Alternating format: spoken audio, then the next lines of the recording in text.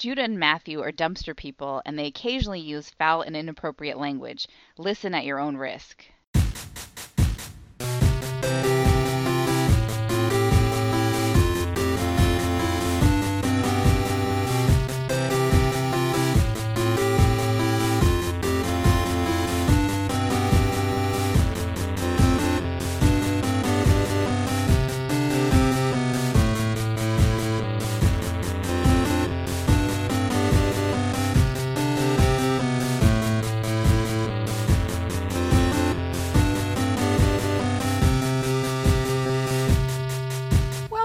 Brother Date, Star Trek's edition. I'm Matthew.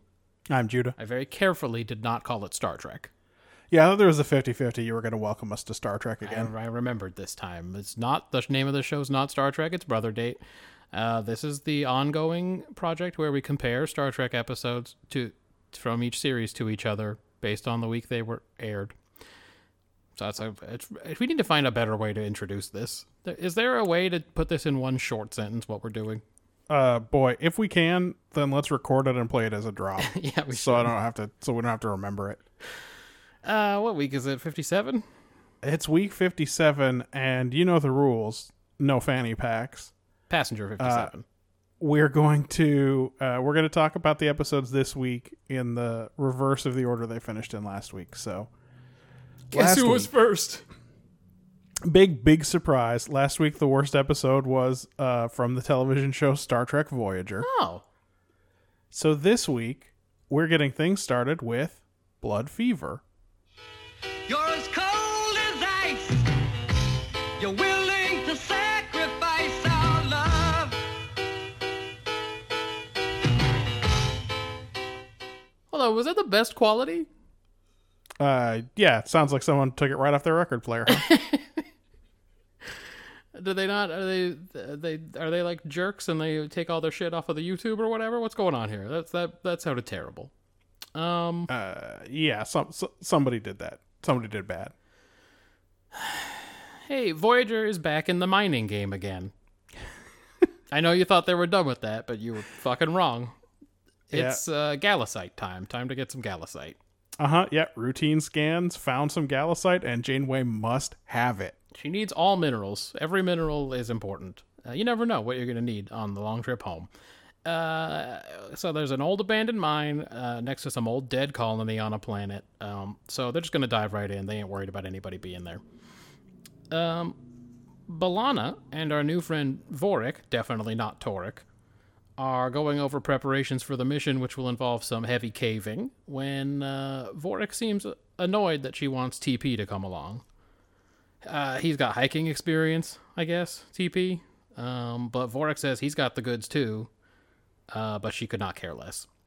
This is one of those moments that I feel like TNG no, they've done it too sometimes. You get a moment where he has an annoyed reaction to this, and so you're like, they're doing the love triangle thing, but it doesn't matter because the very next thing that happens... Yeah, so he just does the damn thing and tells her he is officially asking her to be his mate. Boom. Vorik is a king in the way that Ray and Roast Beef would understand it. That's right. He just punches dude in the face and straight up tells girls he likes them. And, but he's like a real incel piece of shit, and he doesn't like that she does not go for it. She's obviously not gonna marry him or whatever. So he tries to get some of that tasty mind meat and double mind melds her until she knocks him down. He's kind of only the second worst incel this week, though. Oh yeah, well there's a lot of good stuff going on. We'll talk about it in a minute. Credits. Vorik is being examined by Schmollus for his dislocated jaw, which B'Elanna gave him, and also for Ponfar. She gave him that Starfleet palm heel strike. She learned it from her 1 year at Starfleet Academy, or whatever. It is apparently the cornerstone of Starfleet personal self-defense. Probably they spend the first 3 months of their first semester at the Academy doing just that thousands of times each day. There's a good scene here where Vorik really seems like a kid having a sex talk with their dad, and Schmollus says he needs Vorik's help because they still don't know anything about the Ponfar. And Vorik insists on not being helped, but just being confined to his quarters to do a meditation. Yep. This never works. The only time you see Vulcans do a meditation is when it's not going to work. In fact, I was pretty sure that had been ruled out before, that was not a good solution to this problem. But the doctor goes to talk to Tuvork, who also tells him they aren't supposed to discuss it and that there's nothing logical about the Ponfar. He's no help. No. B'Elanna barks out a bunch of crazy orders to TP and Neelix, who's joining the team in Vorix's absence, and they transport down to the planet. But she's acting fucking coked out, and that is weirding them both out. They chat like a ton, and then Neelix falls off his rope and B'Elanna comes down after him. Neelix looks not that hurt. You know, like... I mean, he fell a bunch right on his ribs. It can't be good. He's he looks embarrassed to me. Yeah. Well, it doesn't help that B'Elanna gets down there and starts just fucking chewing him out. Yeah, she's a ranting mess. He did bad climbing, and she's a climb expert now, and she's mad at him about it, and Tom Paris has to get down there and go like, hey, this Starfleet equipment that I just 4 minutes ago said never breaks. That's right. I saw it. It just broke. It just broke. Straight broke. I'm guessing the mind meld earlier gave her a Ponfar. I'm not afraid to foreshadow that or to spoil that, because guess what? That's what happened. Yeah, it sure is. She bites TP, and then she declares that she's in charge of the mission, and then she runs off on her own. Janeway wants to send down an away team, but Tuvork goes off to chat with the now crazed Vorik because he thinks he's figured it out. Vorik did a whoopsie and melded the Ponfar right into her. Yep. An away team of Chaco, Tuvork, and TP is off to find B'Elanna with a slightly injured Neelix being lifted out for medical treatment. They find her, but she's doing a close encounters thing with some kind of power system. It seems really important to her. It seems like she's half horny for TP and half horny for mining technology. Yeah. It's really affecting her pretty badly. Then, what a surprise, aliens come out of nowhere and hold them at gunpoint. Because it's caves, man. It's fucking caves. Yeah. They shouldn't have been in these fucking caves. They just can't The minute stop. she saw a functioning fucking power conduit, they should have beamed out. right up to the ship. The aliens actually seem pretty chill. They look at the phaser Tuvork's carrying and they give it right back to him. Yeah, the aliens are definitely not the problem this week. You know and I who think can it never helps- be chill? It helps that nice guy Chakotay is down there. He promised them 3 times he wouldn't fucking tricorder their bodies in any way. Yeah. Well, Voyager's crew of misfits can never be chill. And this time, B'Elanna is going crazy, and she fucking attacks an alien who tries to save her from some fallen rocks. These aliens are hella good at not showing up on instruments, though, and they fucking took Tuvork and Chaco with them when they ran away from coked out B'Elanna. And now B'Elanna and TP can't find them. Their instruments won't detect them. Yep. In sickbay, Vorik is still embarrassed, but the doctor won't stop trying to draw him a lady's private parts, or whatever most people's sex talk is like. I only know mine. Yep. Use your own experiences as a guide. I know you meant to say inscribe them into a bench. That's how it happened to you. I got a drawing on a legal pad. Well, he'd learned his lesson by then. The doctor brings him to the holodeck to fuck a lady Vulcan. Vorik that's his whole plan, by the way. That's his entire plan. He cannot believe how dumb that sounds, but agrees to try if the doctor will stop trying to tell him that masturbating is okay as long as he doesn't do it too much. Right. Again, use your own experience as a guide here. TP and B'Elanna are trekking back through the caves, but she is too horny. They struggle for her weapon that she's bandying about, and TP says, "This is about sex!" And then they get real fucking up close and personal, and maybe I send a screenshot to Judah to bother him. It did. It did bother me. The previously cool aliens are now interrogating Chaco and Tuvork. They tell them about how they ended up in the caves in the first place. Some unknown aliens attacked and destroyed their civilization, and they went to hide in the caves. That's it. They just fucking did it from space. They never even saw these dudes. Yeah. Chakotay tells them he'll help them hide even better if they go back to being chill again. So I think they agree. B'Elanna and TP get trapped by some rocks, and she jumps him. They admit their nasty feelings for each other, but TP ultimately chooses not to do her good in case she's lying to get some of that good TP rod. Yeah, they do a little morality play about consent here. Anyway, Vorik calls the doctor to tell him the treatment was a smashing success, and the doctor tells Janeway he's going to release this dude back to active duty. Chaco and Tuvok find TP and Torres and get out of those caves, but they can't get Voyager on comms. Tuvok tells TP he'll just have to give it to B'Elanna all nasty here by the cave, or she'll die. And I was pretty sure this was a prank at this point. Not only that, but he tells it to him as if they've had a previous conversation about it, which I don't believe they did. Did they have it off screen? He just turns to him and he's like, yeah, it's time for you to help. You should have given him Torres now. It would have been even better if he'd given him a non-audible signal. Yep.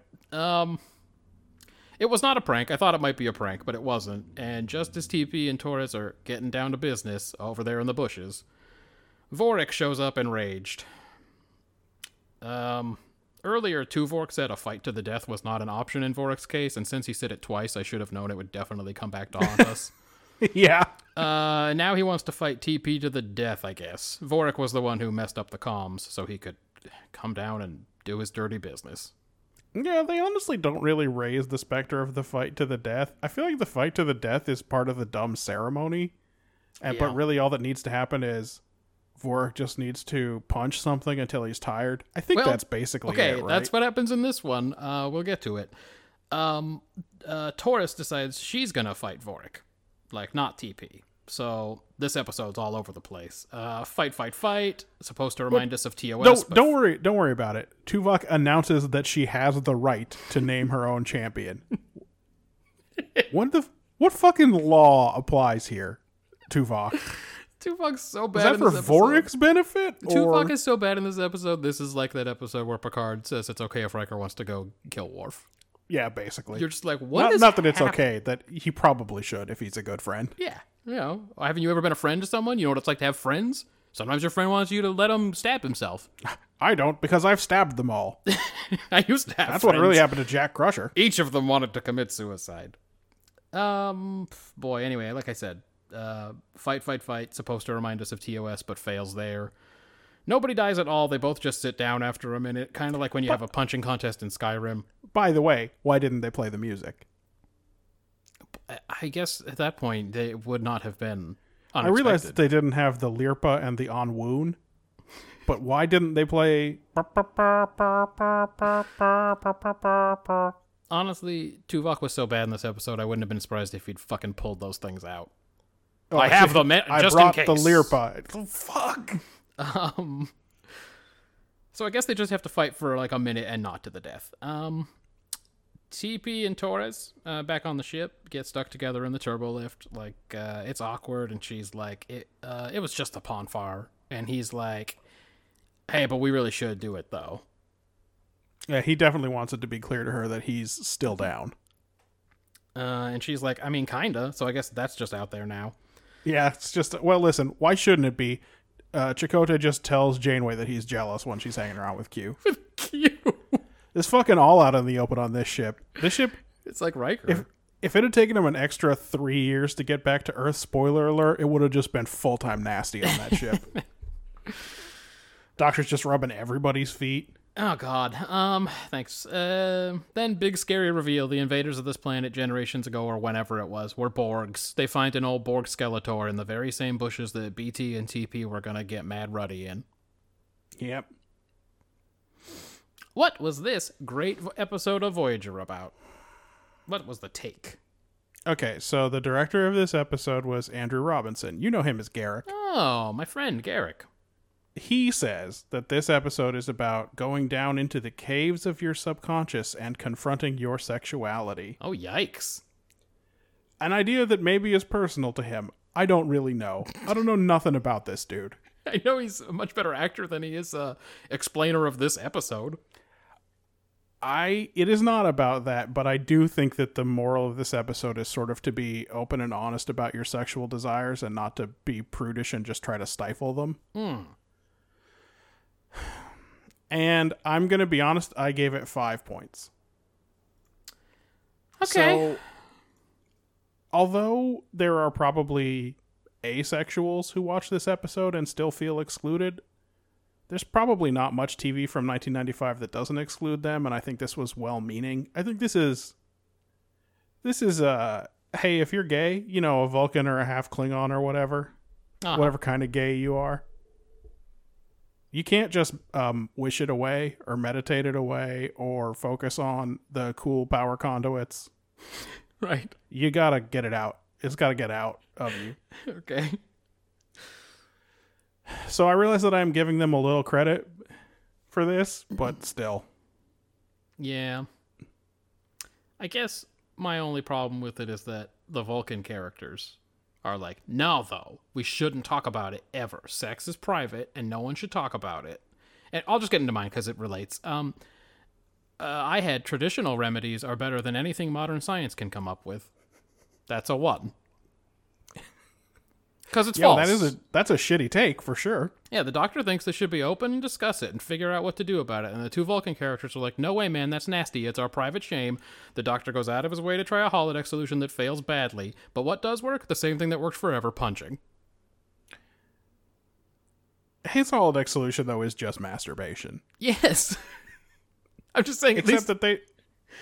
for some reason, none of the Vulcans that have had Ponfar in Starfleet before, nothing has ever come down about it. And he has literally no information. And he's like, I don't know, maybe a holo Vulcan would work.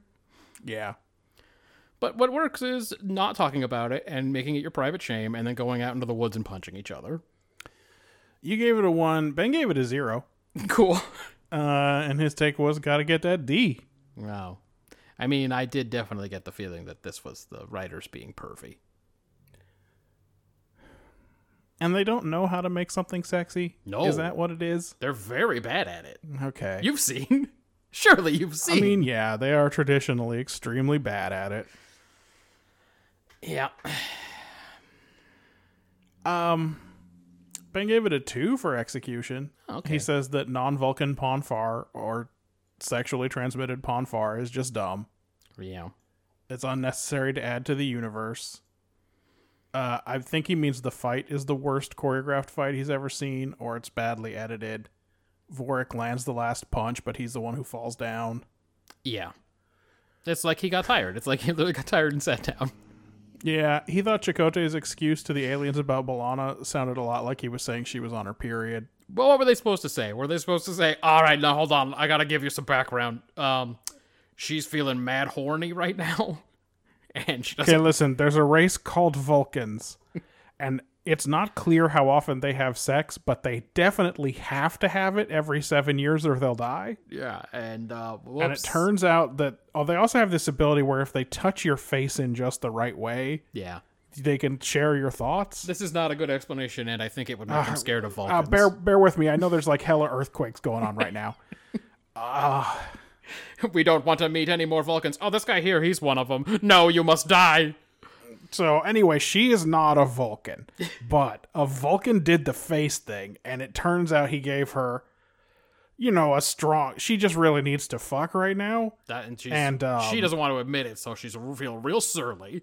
And no one wants to, except this guy. He does want to, but his feelings are kind of hurt that she didn't want to before. It's like it doesn't count that she wants to anyway. Wait, where'd they go? Now they've gone back into the walls. There's a note here that says, "Take all the Galasite. We don't care."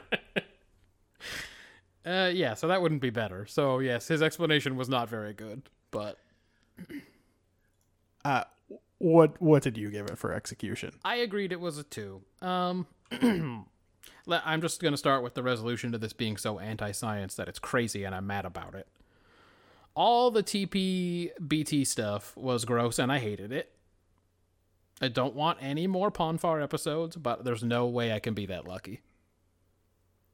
Just given how many more episodes of this show there are. Yep. But the Vorik and Shmullis stuff was actually funny. So that We're makes not even it... halfway through Voyager. I know. Tuvok's got to get it. I don't know if T'Pol got a fake one, right? She got one that was like early onset because of some disease.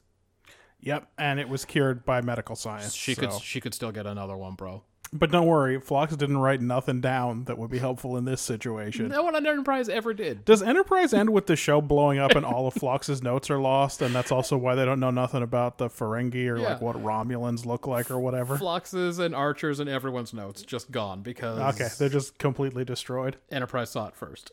The terrorist bombing of San Diego in 20... fucking 21? I don't remember. Who cares? It'd have to be after like 2150 or it doesn't matter. Ah, God. Did you agree that the Vorik and Schmala stuff was not that bad? Every time Vorik gave him a look like, oh, for fuck's sake.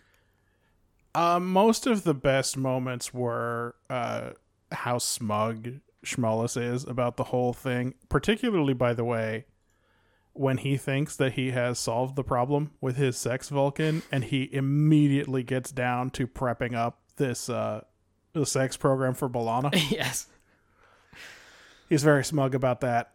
We never see him have to eat crow. No, they don't throw it back in his face. The strange idea to tease the Borg at the end, though. I mean, they didn't give them their own whole episode, like, ooh, the Borg, they're back. And they also didn't go slow burn like the DS9 did with the Dominion. Where you got, like, Borg stuff, who is it? Who are these strong aliens that have been messing around with people? What's going on? And then they go, oh, I know these guys are the Borg. This dude, literally, this Skeletor just shows up in the woods. Yep, and what we see on the surface is not what we have seen at the sites of previous Borg colony destructions. They just scoop them shits up. It's not remotely, right? Like, it's just a canyon that Riker yells into.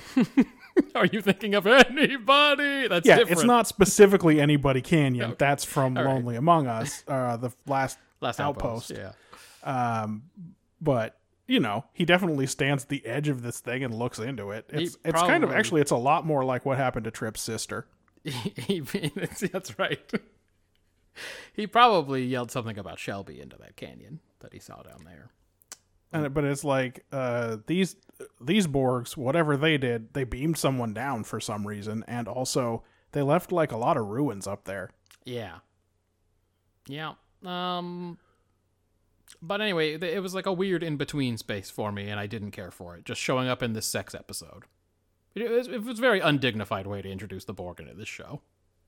So, Yep. yeah, for me, it was just a 2. So I definitely had some problems with this episode. Okay. The Sakari are Those- not at... Yes, the aliens. Yes. They're not at all necessary. They don't do Like- anything.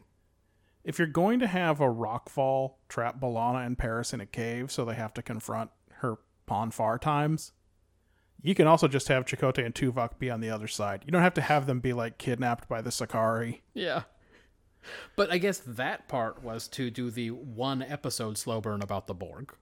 So Right. so that the guy could give him his backstory and be like, well, I don't know, we had to come down in here because some fuckers shot us up from orbit or whatever.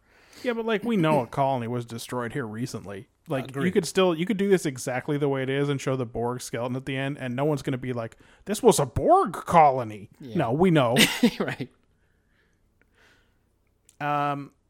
Schmollis is right. It makes no sense whatsoever for Vulcans to be so weird and secretive about sex.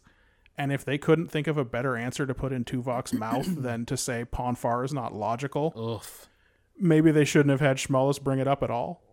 Like, as writers, if that's the best answer to that thing that you have the Doctor say that you can come up with, Yeah. take that whole exchange out.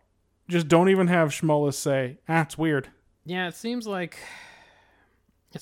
we aren't even at Enterprise times in real life where they decided they want to do just a full redo of the Vulcans and make them real garbage.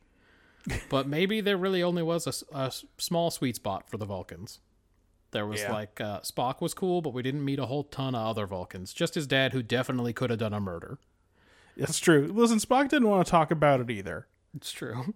But also, no one, because it was the 60s, no one wanted to talk about it. Everyone was to okay the point with where no one says sex in the whole episode. Right. McCoy they have to say like the biology of Vulcans. Then Kirk has to like double wink Yeah. at it. So maybe we're already out of that sweet spot. Maybe the Vulcans suck again. I don't know. Vorik just shut down like half of the ship so he could come down and claim B'Elanna. Yeah. And then, so I know that the Doctor's dumb plan doesn't work, but also it did work a little bit because then all of his readings were good. I assumed what he did in there was turn off that thing and meditate. Okay, but so then why couldn't he keep doing it? Right. I'm like, Well, he had B'Elanna on his mind, I guess. And, like, no one says to B'Elanna, hey, do you want to just go masturbate and see if that makes it better at all? Yeah, you want to go hide behind Like- those bushes over there? Maybe it's not a cure, but, like, we got to get off this fucking planet. Okay, if you could, like, just maybe snap one off, At and least then, like, it'll kill some time. Like, you can try hey, we're that. trapped in this fucking cave anyway. Do you want to just bang one out? Like, it's dark in here. I'll turn my back. Do whatever you need to do, and then Just don't jump me and bite me again. let's not pretend like the only solution is I have to fuck you. Like, could you just masturbate maybe, and then we'll just see if that helps. If it doesn't help, it hasn't really cost us anything. Anyway, no one suggests it because No. it's just the '90s and they couldn't talk about it. No, masturbation was still too much. I can't think of any reason why it shouldn't at least help. Like, Yeah. shouldn't it help? If this Well, that look, doesn't matter, Even if it doesn't, it'll kill some time while we try to get out of here. right? Anyway, this is a lesser work with a wild twist ending. I actually realized that I have written nothing but complaints there, but I had given it a 4, but I'm dropping it to a 2. Okay. Obviously, Ben and I are in line with that. Yeah. What about world building? Ben's a 1. I'm a standard 3. Okay. Galasite is used to rebuild the warp coils this Right. week. And that's, I guess, often they don't even come up with a justification for why they're going down to the fucking we cave. need some of this shit. But there's enough Galasite down there to refit the entire warp coils. So, like, that seems like something you'd want to do if you're going to be burning them out going home. Right. Telepathic mating bonds. Apparently that's what Vorik was trying to initiate.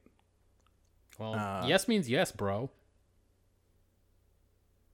Well, but that's not what... She didn't say yes. No, she was- didn't. She was pretty explicitly saying no. Voyager is a yes means yes state, I assume. I guess. I mean, maybe not. It was the 90s. Maybe it wasn't. Listen, Voyager is kind of whatever Janeway decides it is this week, so whatever. They got them special cave uniforms, Yeah. and then all the stuff about Ponfar. What about the Borg? Is that worth anything to you, or do you not think Not they yet. know enough? We knew the Borg were in the Delta Quadrant. It's not new that they're here. Okay. Let's see. Galasite, more mining, cool. Despite all of the fucking Vulcans and all their Ponfar incidents before, Starfleet still has no clue what to do about it or how it works. It's hard to believe. Yeah, I guess T'Pring or whoever has been keeping it secret. T'Pau, who was Yes, T'Pau. the one that Kirk didn't feel like he could back down in front of? That was such a weird fucking reason. Anyway, never heard about... Did they talk about the intensive meditation options in the other episodes? All I remember was fuck or fight. That's all I remembered. Well, they just went to Vulcan. I don't think it, like... I don't think Spock ever, the idea was that he was ever going to have to deal with this on his own. And then once he got down into the arena, it was like a whole ceremony. Yeah. Like you said, telepathic mating bond. 73 male crew members left, according to Vorik.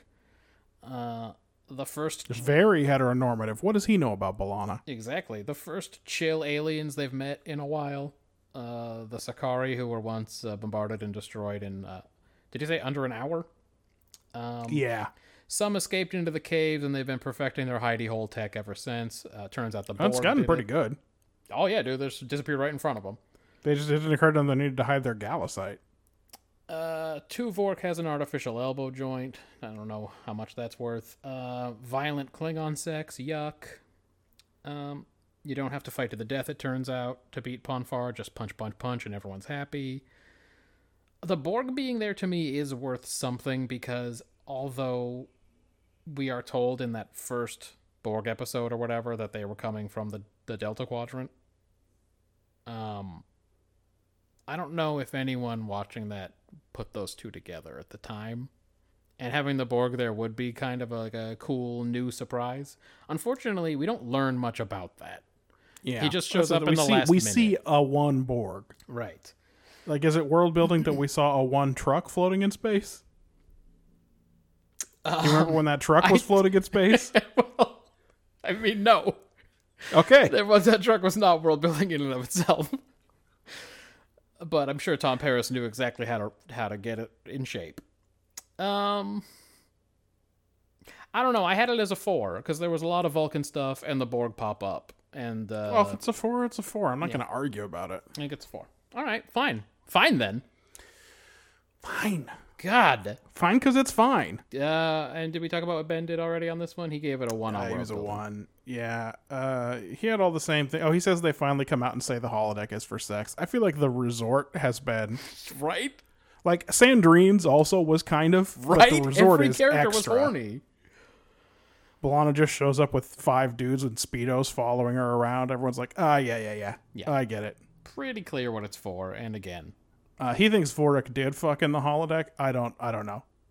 Like, Maybe. it's possible he didn't. I assumed he just turned that shit off as soon as Schmullis left. He says the hiding aliens were dicks. I thought the hiding aliens were super nice. Dude, they were pretty fucking chill. How many aliens do you know that just give the phaser back to Tuvok? Yeah, they're just like, all right, Here's your fucking gun. okay, I guess you're not here to kill us. And then they immediately get punched. You weren't able to detect us? Cool. All right, Cool. well, I guess we'll be on our way. Why are you punching us? All right, you come with me. I need this explained. Okay, all right. Just like Riker talking to Kaczynski, I've had enough of your. I demanded that you explain it until I understand I'm it, sick of it. and I immediately back down. He's a 1 on characterization. Also, Yeah, I was gonna say he says Tom is a good guy now. Oh wait, not too good. He's gonna pity boner. Good for her. Yeah, Ben was pretty low on this one. Gave it a 4 total. Well, what did you give it in characterization? I have it as a big fat 3. Vorik knows what he wants and goes after it like a logic boss. He also finds the Doctor's questions extremely personal, but he spends most of the episode impaired. Tuvok is just as prudish as Vorik about the Ponfar. He also thinks a fight to the death is a totally reasonable solution to this problem. And don't worry, he's here to officiate. Yep. The Paris Torres slow burn continues. TP is definitely pretending he doesn't know not to get too close to her when she's pawn-farring, and thereby is taking advantage of her, right? Yep. I feel like he was taking the girl's advantages in this episode. Yeah. Then he would get her all riled up and then give her blue balls and shit. It was real icky. But he was down to throw fists at Vorik. He probably shouldn't be so eager to do that. Because Vorik has been doing cocaine and lifting weights all day. Yeah, basically. He's here to kill Scott Jorgensen or whatever. Is Chaco jealous that TP was bitten? He makes a face when he hears that. That was like... He's got history with her. Yeah, it was like the face he made when he found out Q was after his lady. The Doctor loves designing sex programs. He's got good work waiting for him on DS9 if they ever get home. It's a 3. Well, I also gave it a 3. So, we have 2 altered characters here, which never bodes well for characterization. Yeah, it's not good. But this time we're definitely supposed to believe that it's kind of just loss of control or like amplified horniness and not, a monster is projecting thoughts into their head or whatever. Or controlled by an alien being or whatever. But the real problem characterization-wise is that they already laid all of this Vorik, B'Elanna, Torres groundwork, and this doesn't really advance any of it. Yeah. It's just going exactly the way we knew it was going to go. Tom Harris wants everyone to know that he ain't no raper. Schmullis, very smug, absolutely believes his blow-up doll will work. He's also definitely a racist, and we'll talk about it. Oh, good. I can't wait. Chakotay is at least capable of diffusing a tense situation if the aliens of the week are pretty reasonable, and that's where all of the points I gave it came from. Yeah, that's true. It's nice to see that Chakotay is at least not a diplomatic... He's not Trip. No. He's not a diplomatic liability. No, he's not Riker. But Tuvok thinks he can order people to fuck, though, so that's not amazing. No, it's not good. It's not even the senior officer on that planet. Yeah, I mean, if someone's going to order people to fuck, it should be Chaco. There's got to be Chakotay. Yeah. That's the rules. I gave it a 3. I have a few quick hitters. Okay. Just, again, chronological order. Why is B'Elanna so cheerful about beaming down to this cave? Did she get a little charge out of busting Vorik's jaw? Oh, I get it. She's affected. There you go. Right. tell me that they're not planning to carry 1,000 tons of Galasite up in those 3 backpacks. Yeah, that's a good question. They did. What's the fucking plan, guys? They did say they were going to get 1,000 tons of this shit. Yeah. There's a kiloton, Yeah. Matthew, of Galasite down there. Enough to line the warp coils. I mean, we're not going to get that much. We're just going to line this one little square. Smash cut to Tom Paris saying, well, just wait till we're climbing back up with the backpacks full of Galasite. Wait, what? That's the plan? You're not going to put a pulley in and like... Yeah, they're going to stay there for 10 years mining Galasite. What's the big deal? You're not going to build out a little mining operation? You know, All right. sometimes you gotta make sure you're putting in the fucking groundwork before you head off on your adventure. No Star Trek series can stay away from the episode Sarek, can they? This idea of someone else's loss of control spreading. That one can't be too far away, and we will find out if it is worth all of the glory that these other shows have. It just fucking keeps happening, is all I'm saying. Yeah. Schmullis is so specifically racist that he's going to make a half Klingon man for right. B'Elanna to fuck. Not a Klingon, not a human. It has to be a half Klingon. Like, hey, Vorik, don't worry. I got you one of the white Vulcans. That's right. Also, I didn't go Black Vulcan, right. Also, don't worry. I'll get to work on the half Klingon program for B'Elanna. Hey, buddy. He just smiles as he says it, too. First of all, assuming that this dumb thing works at all, you could just ask her who she wants to fuck. Yeah, what are you It don't into? gotta be... Don't go designing mystery date for her. Yeah, actually, yeah. it should be like it should have like a character design kit, just like, in a video game. There you go. Nailed it. Well, Schmullis really wants everybody to fuck their own species and race. Remember that species is what do I want to say? It's a stand-in for race in science fiction. Oh, often they just say race. Sometimes, yes. Usually they just say race. Yeah. So, those are my quick hitters. I gave Best Actor to the Vulcan hologram. She just stood there and didn't say anything, but this was a bad episode. She's the winner. She didn't, bust a smile while this dumb scene was going on, so good for her. Yep. Worst actor I gave to Angry Vorik, who is somehow less menacing than normal He Vorik. seemed like a really angry little kid. Yeah. Because he puts his arms at his side and he stomps his feet. Looked like a little weird, little angry kid. Surely you have some quick hitters Yeah. from this trash. Again, they cannot stay away from the caves. I said, oh no, Vorik gave a look on the holodeck with the doctor when he makes a remark about Vorik's sexual issues that was, so sassy. Yeah. Then I have, acting is hard, huh? I would quit acting if they made me grind up on John David Booty. I can never remember this guy's white name, so I went with a random USC QB. If they, seriously. Sorry, are you talking about Robert Duncan Thank you. McNeil? Yeah, Robert Duncan McNeil. Tom Paris. If they made me, grind up all on that guy and, growl at him and stuff, I'd be like, you know what? I don't really like acting. Yeah. Turns out I'm not into it. I'm going to go do sales. Yeah, I know there's a sales job waiting for me. No offense, but it looks like Chaco was just kind of pushing those rocks aside when he finds TP and Torres. Did they not try to move the rocks?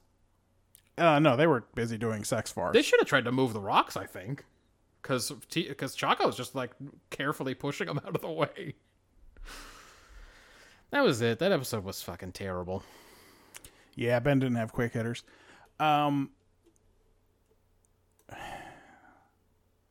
fourth place last week was Enterprise. Okay. So this week we watched Exile. Cause I've got faith of the heart. Go where my heart will take me. I've got faith to believe I can do anything. I've got strength. Hoshi, yeah, No, that's it. Sorry. you just can't get enough of that good song. Yeah. Hoshi's getting ready for bed when she hears a man's voice speaking to her, and she catches a glimpse of him in the shadows. But when she calls security and turns around, he's not there. So you can imagine how excited I was about this episode. Yeah, we're definitely going to have just a real good episode. In the war room, T-Pole shows Archer some analysis she's done of the anomalies they've encountered, which suggests the location of a second sphere less than 4 light years away. So they set a course for it. That's continuity. I Remember remember the that sphere? sphere. Yeah. That the pirates were using as a base, but it seemed to generate anomalies. Well, There's 2 of them now. great. Reed's scans of the ship haven't turned anything up, and it seems like he thinks she's hallucinating or whatever. So she goes to Phlox, and he's like, nah, I mean, you're normal, but like, even if it is a hallucination, who cares? Basically. He's real who cares about the whole thing. Yeah, he's like, on my planet, it's fucking amazing. We love hallucinations. So why don't you just get over it? It don't matter. 5 minutes later, she's in the war room, and she starts hearing the whispering again. And then the monitors show a specific planet. Then she sees her own face. Then she's in a corridor. Then she's on a weird gothic castle. Yeah, weirdly, when the monitor starts showing her face, she doesn't try to find the camera. Yeah, exactly. She doesn't go record. I'd be like, I think I know where this camera is. I can see my face on the monitor. So, again, there's no evidence of anything. Archer has her placed under observation. Then this old boy appears to her in the guise of Phlox, and he tells her that his telepathy only works with rare individuals, and she's the first one he's found in years. And he wants to meet her, and he's got information or whatever. So she convinces Archer that this is all worth checking out. They go to the castle that we saw in her mind. The door opens for them spookily. Yep. And then she meets this alien who had been presenting himself as a human, but now he's like a meatball with a million bug legs sticking out of his head. That's not wrong. Look, we should be grateful he wasn't presenting himself as an Asian male. Boy, that is true. That's how they would have done it in most of the series. Yeah. She would have imagined an Asian man. That's Yeah, right. That's who she has to right. fantasize about. Yeah, no, he's some kind of Anyway, weird. He's got so many antennae or whatever they are. They're gross. This old boy is Tarquin. Oh, right, yes. So that's his name. I'll say it a bunch more times. Okay. He claims that he is a touch telepath, and if he can touch a Xindi item, he can help them find the Xindi. So Archer brings him a piece of the weapon that fired on Earth, which he's been carrying around, I guess. Not the weapon that killed Trip's sister. The very same. Oh, boy. But he's got conditions. Hoshi has to stay with him while he works. Totally on the level. Yeah. By the way, nobody thinks this is a good idea. Nope. It's not like everyone's like, well, this guy seems nice. Don't worry about it. No. Everyone's like, this creep keeps appearing in your brain, and now he wants you to stay here while he works for like 3 days? Yeah, she literally says she'll sleep with her fucking phaser under her pillow. Yeah, maybe say no, but she's like, no, I'm tough. I'll stay, whatever. All right, so the ship heads off. The ship leaves. This is not necessary, but they've got to go check out this sphere. So they go while Hoshi's down here with the creep on the creep planet. And he gives her a bunch of human junk food that he got out of her memory, and then sits in front of empty plates like a creep to watch her eat. Yeah, he gets her some fucking Sparrow and shit. Yeah. He tells her that he has been exiled from his homeworld due to his telepathy, which is extremely rare among their species. And this guy is like the holodeck sailing instructor from Voyager. He's a lonely weirdo who thinks he's found a kindred spirit. Yes. He's been in her brain, and he does a bunch of, you're very lonely, and I'm very lonely, etc., etc. He gives her a book in a dead language, because he knows she'll be into that. Yeah, at some point he tells her he wants to be her sex grandpa or something. It's pretty weird. Yeah. He's like, oh, the only person you ever liked was your grandpa. I'll be him. Oh, he does. I'll be your it's grandpa. Weird. It's real weird. Call me Pop Pop. Look at my weird head. Enterprise arrives at the second sphere, and it's like a real twisted scenario. Yes, like- it is. It's like the ship's morphing around all CG. It's real bad. Yeah, the corridors don't lead to the right place. It turns out that the anomalies that the second sphere is generating are like even stronger, which honestly, T-Paul's data should have shown. but that's fine.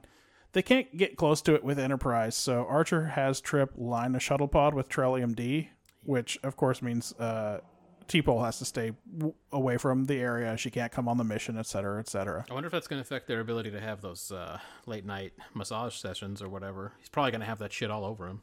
Oh, yeah, he's probably fumes coming off of him and everything. While they do that, Hoshi goes to check up on Tarquin's progress, and he tells her, hey, did you know the Xindi are like, there's like a bunch of different ones? And she's like, yeah, boy, this is going great, huh? Yeah, we knew that. Thanks for telling me the shit we already knew. You're the worst telepath ever. I mean, he tells her that the different races don't get along, but like, that's nothing. Yeah, that's a guess. Anyway, he's going to need more time to learn where they're building this weapon. And he shows her his special telepathy orb and lets her touch it. And she sees a bunch of different images at once. And they seem foreshadowy, but I'm not going back through to write down what they were. Yeah, don't bother.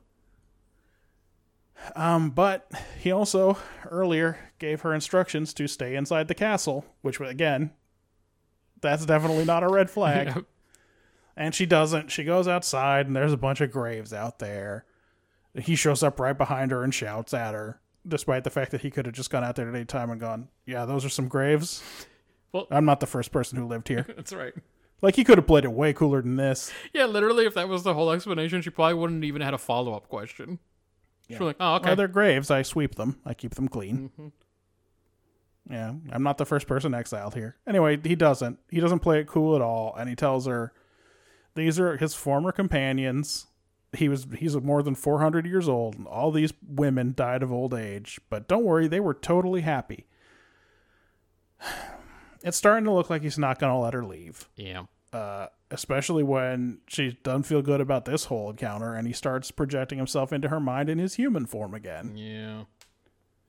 Back in the other plot, the shuttle passes through the distort. Now that it's got Trellium on it, it passes through the distortions like they're not even there. Gets through the cloaking barrier. The sensors get damaged passing through the barrier. They land on the sphere to do repairs. Trip fucks it up somehow. The shuttle starts floating away, and they have to shoot at it. This is nothing. None of this is literally anything. The entire B plot is just a way for them to, at the end of the episode, go, "Oh, we think we have a map of all these spheres." Yeah, essentially. That's it. And for them to be away long enough for the thing that's happening on the planet to be creepy. Yep. They head back to Tarquin's world. He makes one last attempt to convince Hoshi to stay, and then Archer comes into her room and he says, listen, this has been super useful. He's willing to keep doing this work as long as our ship's in range, but you're going to have to stay here to do it. And she's like, you're not Archer. This is a disguise. You're Tarquin in disguise, Right. etc., etc. Turns out she's right. Meanwhile, he's got some ability to disable the Enterprise. Yeah, they don't really explain it much. All the shit gets shut down. Hoshi goes to confront him. He threatens the Enterprise. She picks up his telepathy orb and threatens to smash it. Everyone forgets that she brought a phase pistol with her. He relinquishes control of the ship, and they leave without any new information on the Xindi. But with the scans that they got on the second sphere, T-Paul does math a little better, and she realizes that there's at least 50 of these goddamn things. And Archer says, did it ever occur to you, which is a weird way to phrase it, did it ever occur to you that the spheres might be creating the expanse? And then she's like, yeah, I mean, that could be happening. What's this about? Yeah, why are you mad about it? Why are you angry What's at me? this sudden attitude about? I just discovered that there were 50 of these things 1 minute ago. What do you mean, did it ever occur to you? Yeah, he's a real fucking whiny jerk. As they speed away, Tarquin appears one last time and give her a piece of information, coordinates for his Xindi colony where he claims part of the weapon's being built. And also just, I think, assume so she can't sleep that night. Yeah, he's a real fucking asshole. So, Matt, what's this dumb episode about? God. Okay. Sometimes people are as ugly inside as they are outside. This guy didn't turn out to be one of those nice, gentle monsters. Actually, a real whiny jerk. He's a real piece of shit. So, like you said, he's maybe the most incel of all of them this week. This is the guy you were referring to, right? Oh, yeah. Okay. This is definitely I mean, the it's Star incel Trek, I'm so you referring never to. know. It could be another guy out there. So I guess it's not normally what TV tells you.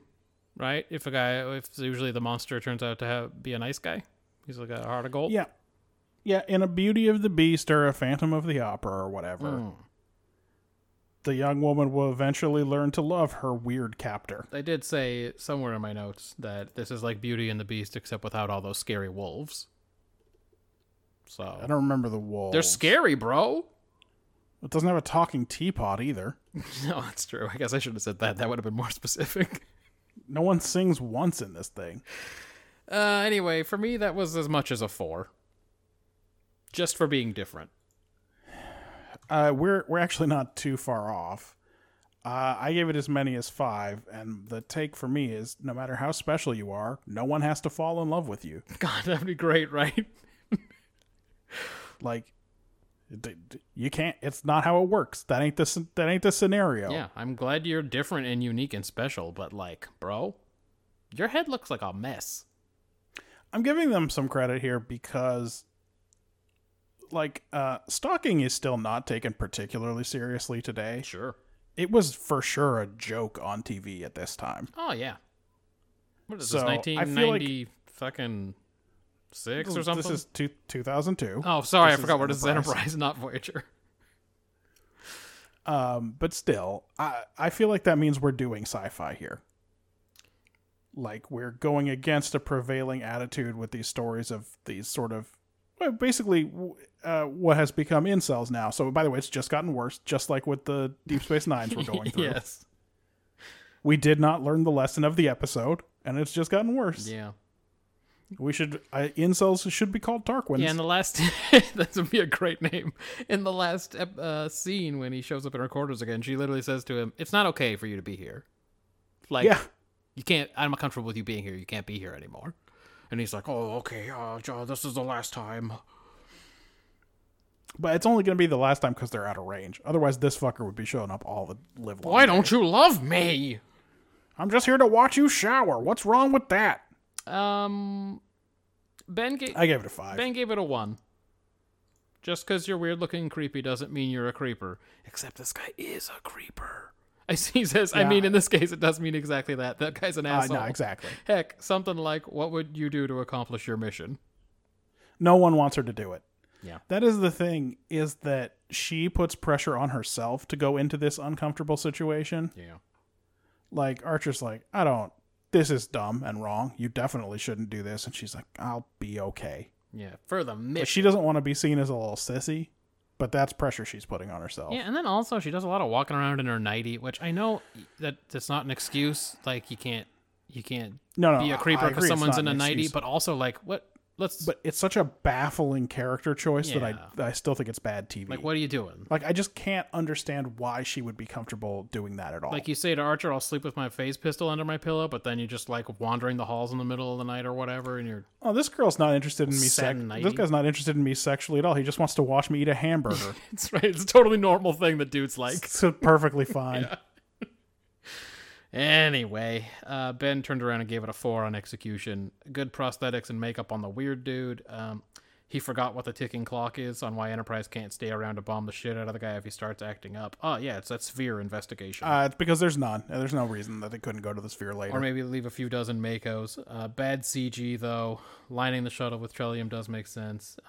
And shooting down their own shuttle pod was weird. Seems like a bad plan, too, waiting for it to revolve as it floated away. Yeah, that scene was filler. What did you think of the execution? I gave it 4 points. Okay. So, it advances the Xindi and Sphere plots, and I think it adds some eventual tension about this Trillium D thing, right? Because now they've got, like, when they lined the shuttle with it, it worked so good Yeah, they flew right through that shit. that it's like, oh, if we just lined the whole ship with this region of space, would be a lot less menacing. But there's one person and only one person. Yeah. That means we can't do it. So I think it adds tension. I don't know whether it'll pay off at any point, but I think it's there. Well, this is the most interested show in continuity, so maybe. Yeah, that's true. The slapstick shuttle stuff was not as good. No. And the characters make wild bad decisions throughout this whole episode. That's the Enterprise way. But there are, again, I've mentioned it a couple of times because it was effective. When the dude sits down in front of those empty plates to watch her eat dinner, it really turned the creepiness factor up for me. So I'm giving him credit for that little, because they could have just put a fucking hamburger in front of him too, right? Yeah. But he sat down at the other end of the table in front of an empty place setting, I also like CPK. and I enjoyed that. Yeah. It really was CPK, by the way. I know he said it was from fucking Fazoli's in San Francisco or whatever. Yeah. Okay. What about you? I gave it 4. How come nobody on TV ever just goes, no, listen, I didn't have an uneasy feeling. There was a dude right there in the corner, a real man person who spoke words to me. I wasn't just feeling paranoid. Either I'm 100% batshit or a dude was there. Yeah. On TV, they always go, oh, yeah, I guess. That's weird. I mean, it seems so real, but yeah, I guess maybe I was just imagining things. Maybe it's just stress. Like, huh? Right. What? No, there was a guy there. He's talked to you. Hey, I get stressed. Do you know what happens? It makes my face feel hot and I get heartburn.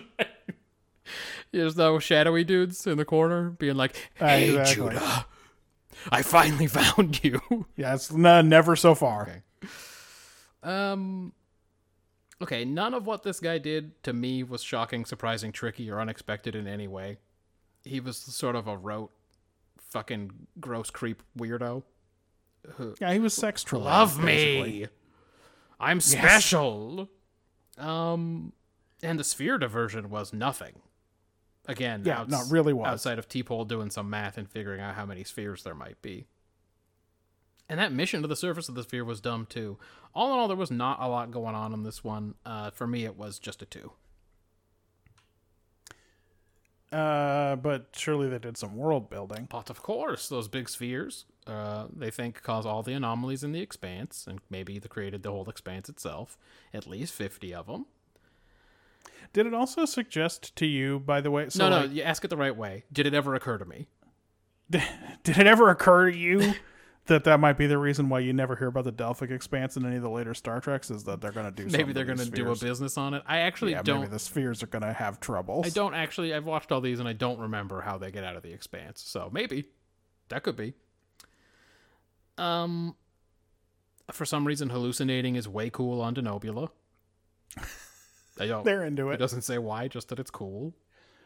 Or why it should matter that it's okay if denobulans hallucinate when they have stress. Yeah, she's not a Denobula. Like he wants to make her feel like it's okay that she's crazy. This dude claims he can hold an object and learn about its makers. He can also make pizza, and he's hundreds of years old and needs a new wife every once in a while. Okay, so at least most of these anomalies don't hurt anybody. They just make stuff zany. Yeah, But- although that ripped that ladder up pretty good. But as soon as I said that, all those panels started exploding. So Okay, there you go. shit started popping off.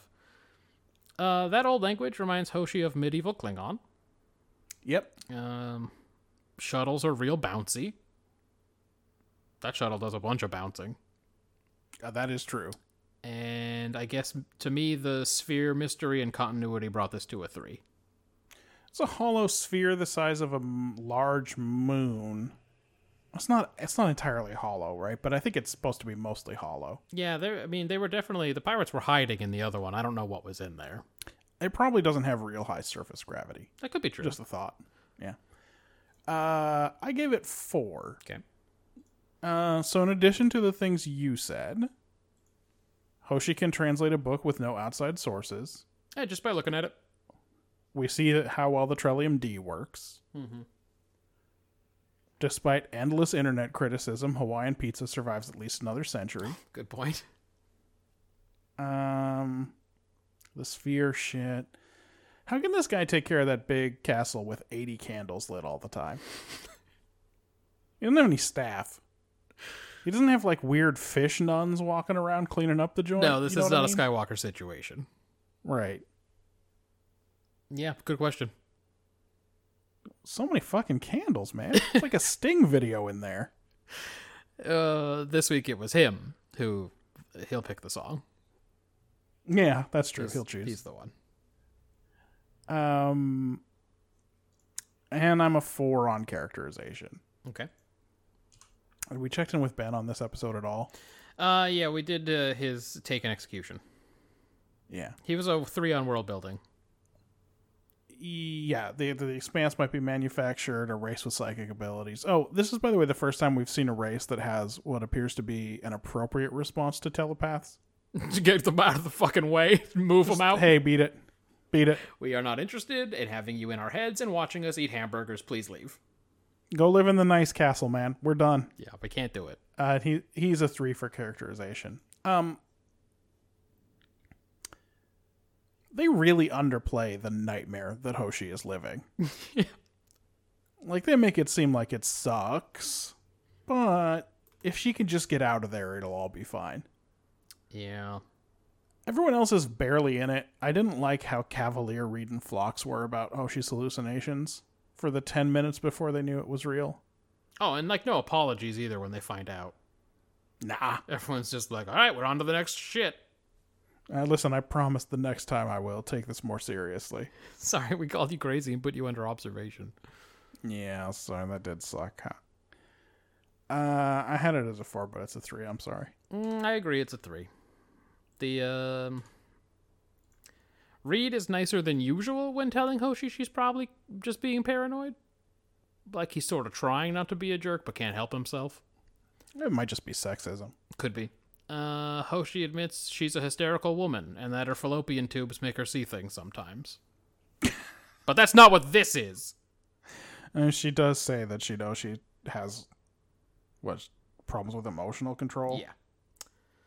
She volunteers to stay behind and watch this weirdo work for the good of the mission. She used to make up excuses not to eat soba noodles. Why? Soba's delicious.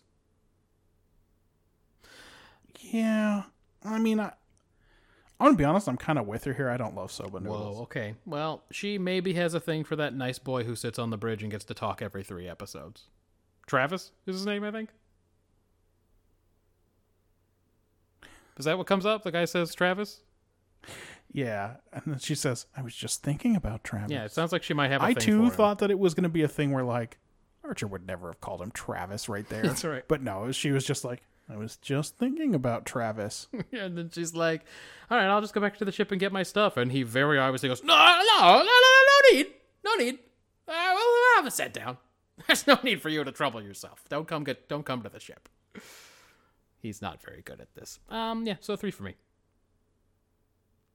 Okay. Okay. Look, I don't know what to say. Okay. You want me to do some quick hitters? I kind of get give the me them feeling quick your heart's hitters. not in this. Don't tell me you want to quit this project, your favorite project. This is not a good episode. No, it's not. I know that I gave it a 5-point take, and That's it, yeah. so score wise, I didn't really shit all over this episode that much. Although I did lower a number or 2. You did dock it both as you in went this along. one and in the Voyager. Yeah. But this episode sucked. Yeah, no, it was like, okay, do you remember that episode where Padma Lakshmi was a princess who hated Trip because he was a workman and then her skirt ripped and then they did sex or whatever?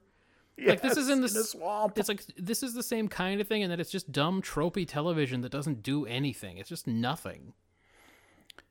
Yeah, it really is. What if we did Beauty and the Yeah. Beast this week? Whoa, but But he's hey, not all but bad. we'll flip it. But still, But he was all bad, it turns out. Yeah. All right, let me do these fucking quick hitters. yeah, give them to me. Shit. I had, who's this Asian chick in the teaser? Because we ain't seen her around a lot. She didn't get a lot of time, but don't worry, she's in this one a lot, and also don't worry, she's mostly going to be out of uniform. In case you were worried. I was so glad they didn't have her covering her own tits this time. That was good. What kind of ball is that? That one that Archer's playing with? Jeez, it is a weird ball. It's like, it almost seems like it's for an aquatic sport of some kind. Okay. If I couldn't tell if the first bounce was so much bounce because of the anomaly, or if I've never thrown a water polo ball against a metal wall. Do they bounce real I have good? no idea. If Hoshi and Archer are so worried about this guy being a pervo, why is she walking around in her little nightgown, her little satin nightgown or whatever? This guy wants to be her sex grandfather. I already said that. Marjan's note about Archer. I hate his stupid face. So that made it into the notes. Again, it's like Beauty and the Beast without all the scary wolves. No, put down my cheap plastic egg! Remember? Oh, yeah. His crazy crystal or whatever is like the cheapest, most plastic-looking thing I've ever seen. Really bad job by the props team. They definitely just poured some resin and didn't get all the bubbles out and It shit. was horrible. Anyway, that's it. That's all I had for this piece of trash. Did Ben write any quick hitters? Sometimes he doesn't. Directed by Roxanne Dawson. Yeah. I assume you already knew that. Three of the episodes this week are directed by Star Trek alums. Garrick directed Voyager. Yeah. This one was directed by B'Elanna, and the Deep Space Nine that we'll get to in in a whole hour at Yeah, least, a while from now. was the last Deep Space Nine directed by Jonathan Frakes. Well, So it's a 3-pack. awesome. He thought that the exterior view of the castle looked like Gondor from Lord of the Rings. Okay. It definitely was high gothic. It helps to change your appearance when your head is full of skeletal fingers, he writes. All right. Well, that's true.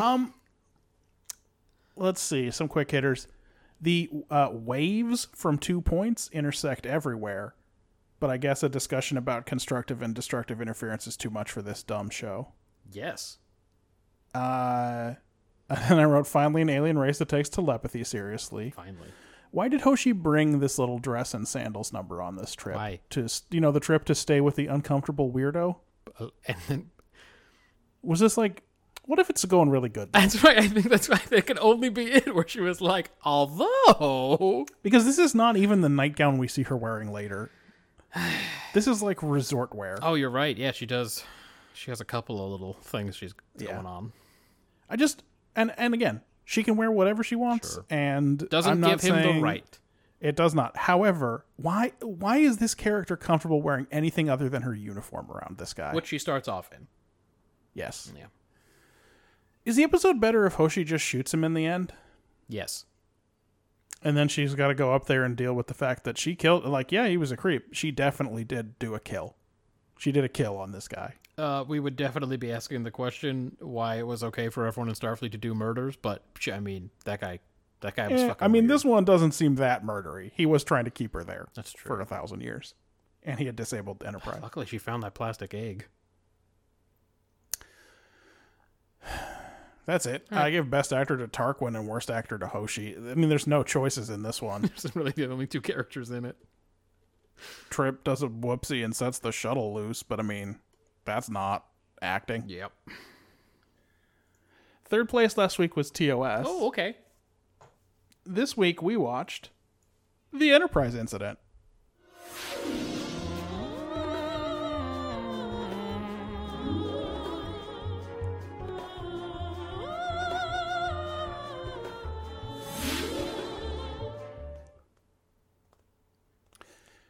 A medical log from McCoy starts the episode, which is unusual. Yeah, we're in it right away. And he is worried about Kirk, who we see being real shirty with the bridge crew before ordering a move into the Romulan neutral zone. Yeah, just out of fucking nowhere. They blast clean through that and into actual Romulan space, seemingly without orders. And then a Klingon ship decloaks in front of them, although Spock reminds everybody that Romulans are now known to be using Klingon designs. We gotta, we only got so many models, and we're using this model this week, so they use this kind now, guys. Everyone remember. By the way, the suspicion was this was a new model. And the suspicion is that they wanted to show this one off because they're, for the actual model maker that sells them in hobby shops. They're trying to show off the merch. Merchandising. Yeah, merchandising, exactly. Great. Soon they're surrounded by 3 of these ships. In the remastered version, they replaced one with a bird of prey. That was smart of In the them. original, it was 3 identical Klingon cruisers. A sub-commander Tall calls and demands their surrender. And then he gives them an hour to make up their mind, which is a long time, but who cares? Tall, I like to think of as the Tay of his time. My name is Tay. He is the Tay of his time, and he's not like, I don't know, more of these starships aren't coming. We can give him however long we want. That's right. There's no clock here. in the briefing room, Kirk and Spock discover that the Romulans must have improved their cloaking device because they didn't know those guys were there at all. No.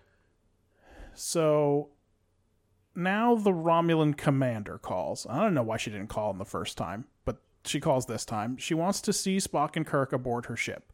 So they do a hostage exchange with the Romulans. It's weird because the Romulans are definitely, they got the upper hand here, but They really don't need to do this hostage exchange, like, at all. But don't worry. In TOS, the Romulans are kind of cool. yeah. They're, like, kind of cool guys. Well, they got They're not jerks. They got chairs. They're Romulan. They got some cool lay down chairs, loungy chairs that Riker would love. Oh, yeah, he would. The commander has Spock wait in the hall while she questions Kirk. So this is not her first interrogation. Right. She asks him why he's there. He makes up a story about an instrument failure that we know is a lie, but don't worry, she also doesn't believe it. Yeah. It's the opposite of the enemy, Yes. except in the enemy it's not. I don't know. They make the mistake of saying a whole light year past the, and you're like, wait a minute. Like, well, if they were at warp, I mean, that would have been real easy. Well, hang on, that's not far. Yeah. So she doesn't believe it. She brings Spock in, asks him the same question, and he won't lie to her, but he does a lame Fifth Amendment thing. Yeah. And the Romulan's like, I knew it. I knew Kirk was a liar. And she takes him off to be tortured. Yeah. At this point, Spock steps in and says, here's the thing. He's gone insane. He is unfit for command. He's been under all kinds of stress, etc., etc. He shouted at my good friend Chekhov earlier. It was very rude. He was mean on the bridge, which is not like him. It's a little like him to Uhura. Yeah, he's always mean to Uhura. but not to Chekhov. No, that's his boy. He's not that green. So the commander tells Scotty, who's in command, to follow her back to Romulus, and where the crew will be released. But of course, he refuses. Kirk yells at Spock and calls him a traitor and a half-breed or whatever as it gets dragged His off. go-to plan. And the Romulan commander immediately starts trying to turn Spock. Yeah. She questions him about his loyalties. She offers him advancement in the Romulan service. She gives him food. She makes him plomeek soup or They whatever. don't have food on Enterprise. Well, she does definitely insinuates that the Romulans can do Vulcan food better. Well, Troy disagrees because she smelled better veneering on prison ships. How does she know that the Enterprise doesn't have a straight up Vulcan cook? That's, She don't know nothing. it's true. She don't know nothing. She didn't know Spock was on this ship. Yeah. Spock starts to bargain with her. She needs the Enterprise intact. He starts to pretend to go along with this thing. I don't know. Could it be possible that we're supposed to believe he's maybe tempted? Man, they would have to think very little of their audience to be like, maybe this week Spock turns traitor. It's troubling because they play this whole thing so straight. Yeah. Kirk injures himself in the torture room, and they bring McCoy over, and Spock and the commander, Romulan commander, go down to... I keep saying that because they never give her name. Yeah. Lady Go down Commander. to sickbay to see him, and on the way there, we start to see hints like Spock shames her into dismissing her guards, and he almost walks into the secret red corridor. When they get to sickbay, McCoy confirms that Kirk is not fit for command, and Kirk attacks, and Spock subdues him with what looks like a mind meld, but he calls it the Vulcan death grip, and McCoy pronounces Kirk dead. Right. They take us... At this point, I think we know it's a ruse. Yeah, I don't think we thought Kirk got killed off. You're right. They take his body back to Enterprise, but he wakes up in front of Chapel. McCoy has to let her in on the big secret. This whole thing is plausible deniability. Ha! Kirk tells her to tell the rest of the crew that he's dead, so that when this thing all inevitably goes tits up, they're not in trouble. Right. McCoy makes Kirk look like a Romulan. They bring Scotty down to look at him.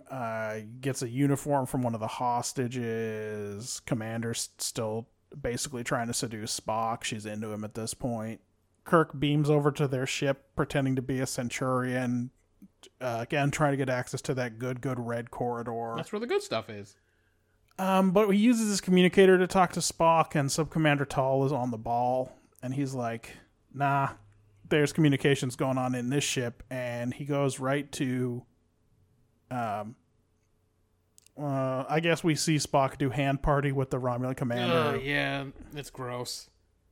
Kirk karate chops a guard, etc., etc. But anyway, Tall busts in on the two lovebirds and to tell them that the alien transmission came from her own room, and she immediately realizes that this whole thing is a deception and they're after the cloaking device. It helps that Spock doesn't even try to like keep the ruse going. He just pulls the communicator out of his pocket as soon as the guy and says shows it to her. Yeah. Yeah. Spock, in this whole episode, Spock seems very pessimistic that this is going to work. Well, it's kind of a bullshit plan, so... Yeah. Kirk tricks a guard into revealing which piece of equipment in the Romulan engine room is the cloaking device, and then he just beams out with it. He just picks it up and beams out. They have a karate fight, though. Yeah, I mean, they do. He beats him with a judo chop, whatever. Yeah. He tells Scotty to start installing it, because this is their escape plan. They're going to use the cloaking device. Yep. It's like when they stole that phase cloak from that asteroid, and that's how they escaped that asteroid. In the Pegasus. So the Romulan commander feels betrayed by Spock. She starts getting a boarding action ready. She sentences Spock to death. Spock essentially filibusters to give Kirk time to get out of there, and Kirk also uses the time to scan for Spock, and because everyone has forgotten about transporters and shields in this episode, yeah, they just beam him out. Yeah. But the commander jumps on his back, Star Trek 4 style. Yeah, she even says peekaboo or whatever. Right. And so now Spock's back, commander's on the ship, they're running from the warships, the cloaking device doesn't work, but then it does work, and they turn, and the Romulans miss them. They have escaped, they have the cloaking device. Kirk tells the Romulan commander he'll let her off at the nearest starbase, tells Spock to escort her to her quarters. The two of them talk in the turbo lift about how Spock really did have feelings for her.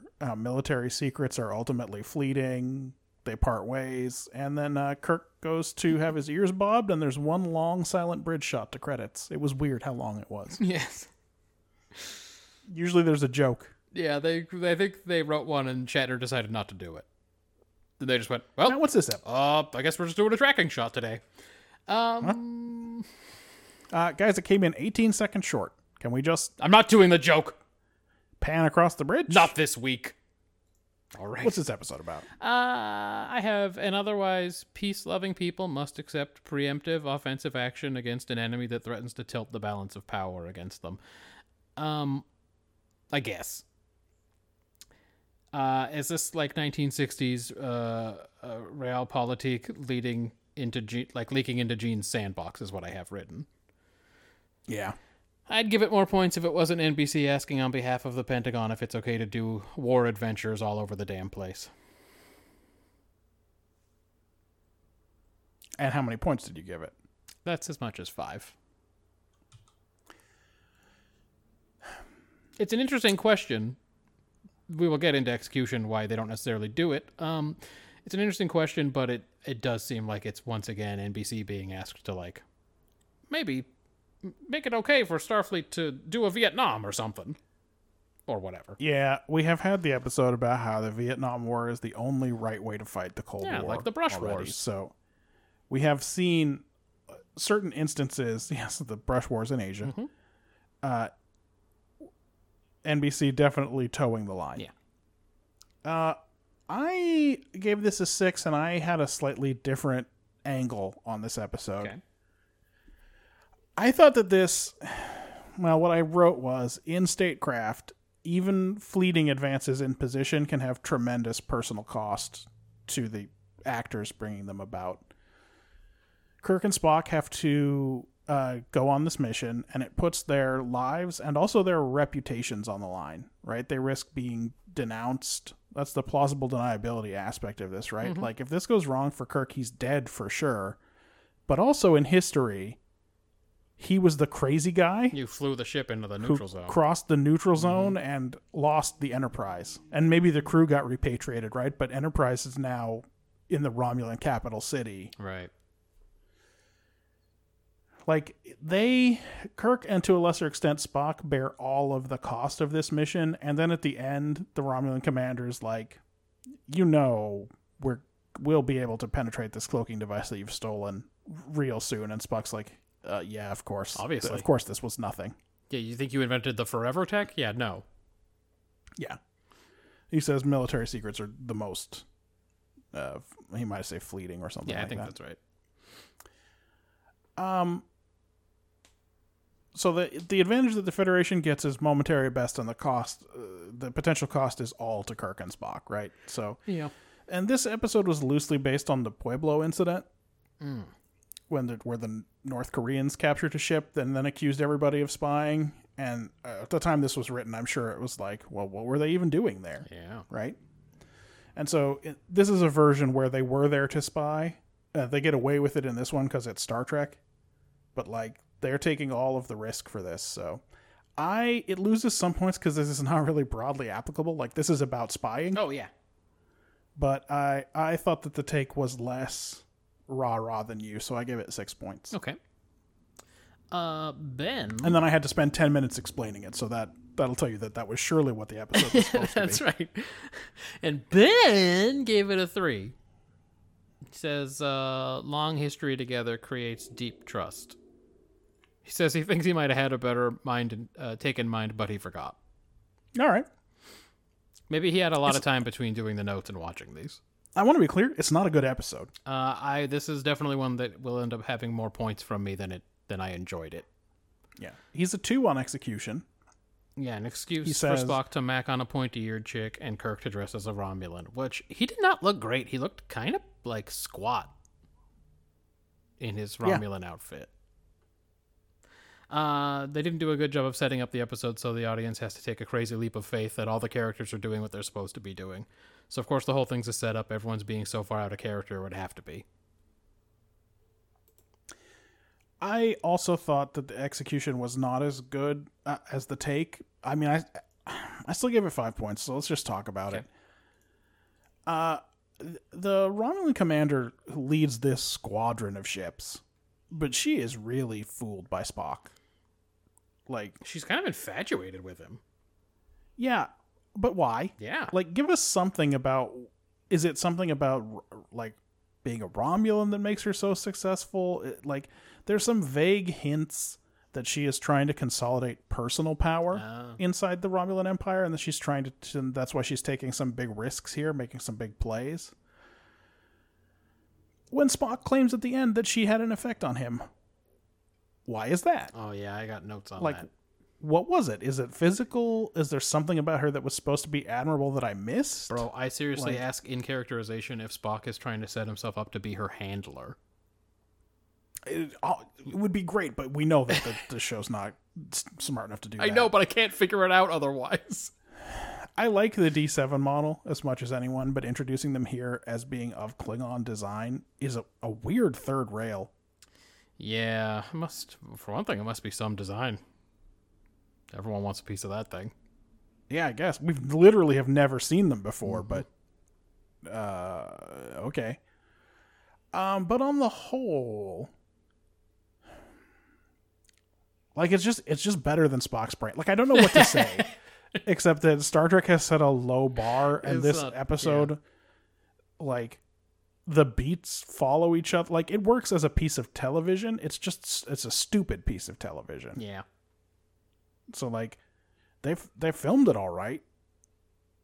Like, the pacing is fine. There's nothing wrong with the episode except it's stupid that they did it at all. Yeah, that's really one of the main problems. Yeah, so that's why I'm a down the middle 5 on this one. I also gave it a 5. A super aggressive plan from the Peacenik Starfleet that maybe wasn't so much that in Kirk's time. It's a full-on offensive maneuver, preemptive and sneaky as hell. This is like when Picard and Worf and Crusher make a move on the Cardies. Yeah. This obviously works out better, but it feels odd to watch it. And you're like, man, Starfleet's really getting after it on this one. They just they on a mission to steal enemy technology. But I guess they need to fucking know about that cloaking device.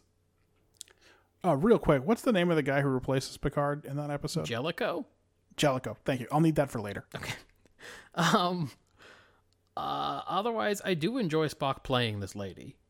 In the newer ones, the non-human characters are often so emotionally stunted and weird that they don't even know what all that finger rubbing would be about. Yeah. Spock is kind of cool and just plays that shit out. Like, oh, okay, she's into me. I can work with this. Here we go. I learned it from Kirk, maybe. I don't know. He's seen like we don't get to see it, but there was a moment when they were like maybe in a cargo bay or something, and some woman said to Kirk, "What's the matter? Have you never seen a woman before?" And Kirk looked at her and said, "I thought I had." And Spock was like, "Right, I'm writing that down." That's a good one. It was good as hell. Also, he did that right in front of me. That was wild. Like, can you imagine Tuvok pulling this off? Can you imagine Data pulling it off? Like, could Worf pull this off? I don't think so, man. They make it so that anyone who's not a human in Starfleet is some kind of jumble of emotions, or otherwise is not in touch with them at all and doesn't know how to play them. So I did like that Spock at least knew what he was doing in that shit. But this plan is bonkers and makes no sense, though. It's like basically doomed. Like, this plan basically has no chance of succeeding, and this whole crew is in for it. Yeah, and the Romulan commander... Because, maybe the Romulans would really love to take Enterprise back and let them go. Kirk leaves Scotty with orders to destroy the Enterprise himself if he has to. Yeah. And the Romulan commander doesn't seem too bright. No. So, like... And again, she's not the commander of one ship. Yeah, she's a fucking flotilla captain. She's a Commodore here. Yeah.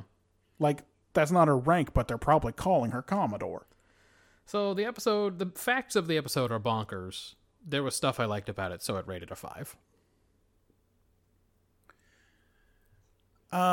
Ben's a 4 on world building. Some Romulan stuff. The crew doesn't mutiny, even though Kirk's acting real crazy. Yeah. What's up with the Romulan uniforms, etc. Spreads the myth that the Vulcans can't lie. This one definitely proves they can. Yeah, I mean, that's what the whole episode is. He doesn't know whether the Vulcan death grip is real or not.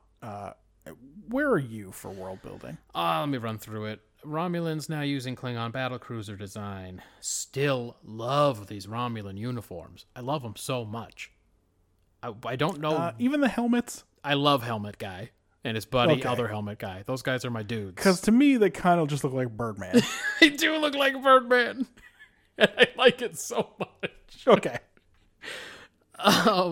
Like if Birdman had played college football in 1906. That's all I'm saying. Because I watched the TNG episode right after this, and I saw the other Romulan uniform, and I just got so mad. I was like, God damn it! Like, you don't like the short pants? How cool! Well, the short pants are fine, but that coat and the color of it, I fucking love that shit. Subspace message will take 3 weeks from the neutral zone. This changes like every week, even in TOS. But we'll see how long it takes in the TNG. It's wild. It seems like the Romulans fought a war with Earth 100 years before Star Trek. It seems like the Romulan neutral zone should be pretty close to Earth. Like, especially because at that time we were told the Romulans didn't have warp drive. Yeah, that can't be possible, but still, yes. I think, like, in last week's Part 1, Deep Space Nine, when Earth ceases to be a technological power, the only subspace signals they pick up are Romulan ones, and that's because, the Romulans are, like, not far, the closest power to the Federation. But here, it's 3 weeks by subspace to get a message to Earth. Maybe their Wi-Fi is going slow. They should reset that router. I guess I'm on that. God, Jesus, I'm on LTE. I'm not even on the good one. Actually, I'm on the Xfinity Wi-Fi. It's not very good. I can do like email, and that's about it. You know, this is just someone's home router, right? Yeah, but it said it didn't have a password. Yeah, but you know, like when it just says Xfinity and you just log in with your Xfinity account, you're just using whoever's home router is nearby. Well, who are we near?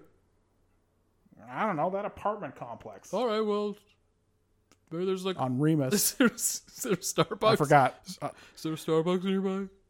I got so excited to explain how that Xfinity signal works that I forgot that we're doing Star Trek. Sorry about that. All right. Okay, I got confused because I thought in the Balance of Terror they had a cloaking device. Did they only have scary torpedoes?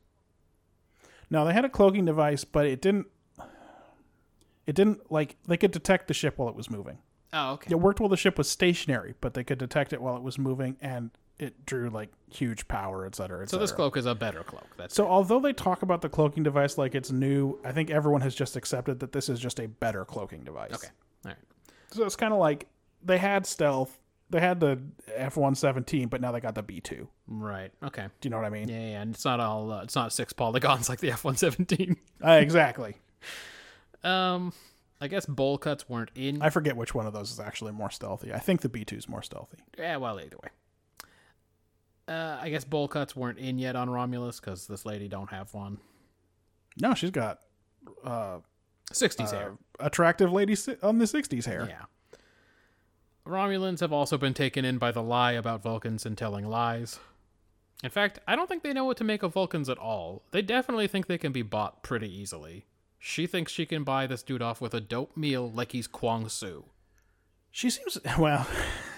Well, he is Kwang Su because he betrays her. That's right, betray. That's the noise Spock makes. She seems a little bit like infatuated with the idea of the Vulcans. Yeah, like they've been raised on stories of the Vulcans. She is ready to recognize them as their sort of like distant brothers, and like she feels like maybe she can make this work with Spock because they're related.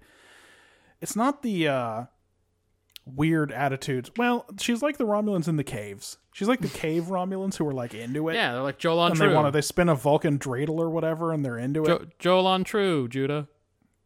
Joel on True, Romulan commander. Is that what they say? I don't remember. She whispers her name to Spock, but we don't get to hear it. But he seems to like it. Beltor Joy. Peltar Joy also. The Vulcan face pinch, I called it. I guess they called it a death grip after that. There's that Romulan ale. Yes. Cen- They don't call it Romulan ale, but yes. It's bright blue. Centurion It is blue. is a higher rank than whatever that helmet guy was. Yeah. This That's reasonable. A Centurion in the Roman army was in charge of like 60 or 80 men. That ship doesn't seem like it has that many people on it. This lady describes Romulans as savage warriors. That's definitely not how they're viewed later on from the outside. I think people think of them as like scheming and shadowy. Yeah, but we're in kind of a dark ages where not much is known about them. Then we pass through another period without getting to see it, where apparently we learn a lot about them. Yeah, move and And counter then they move. disappear again before the neutral zone. Everything's a chess move with the chess game with the Romulans. Right. Whatever is going on with this hand rubbing is a thing, I guess. Spock, is this your idea of sex? You can blame this one on Nimoy. They were just supposed to make out, and then he was like, I don't know, I'm an alien. Wouldn't we do some weird shit? Wouldn't we both Like, as separate aliens? Maybe we'll just rub our hands together. We're two different kinds of aliens. Maybe we're both into this hand thing. Yeah. Apparently they think maybe that cloaking device can be installed in 15 minutes, and hey, it can. Yeah, sort of can. Even the Romulans can't yet break the cloak. Lots of tech, Romulan stuff, subtle indications of their relations with the hated Klingons. I'd consider this to be pretty impactful. I initially gave it a 6. I'm curious what you think about the world building. Oh. I gave it a standard 3. Okay. So let's talk about this. The Romulan border is 3 weeks by subspace from Starfleet Command, so that's bad to me. Okay. I considered that just a thing about it. Yeah. I didn't know whether that was good or bad. That changes every week, like how fast they can send messages. Yeah. So there's cloaking device improvements, the speed of technological advances, early look at Romulan-Vulcan relations, hints at the Klingon-Romulan relations, though again I think it's best to not think about it at all. Yeah. What are you going to do? He said it with his mouth. I know, like, well, he doesn't say how the Romulans got And we them. know the Klingons use those ships later.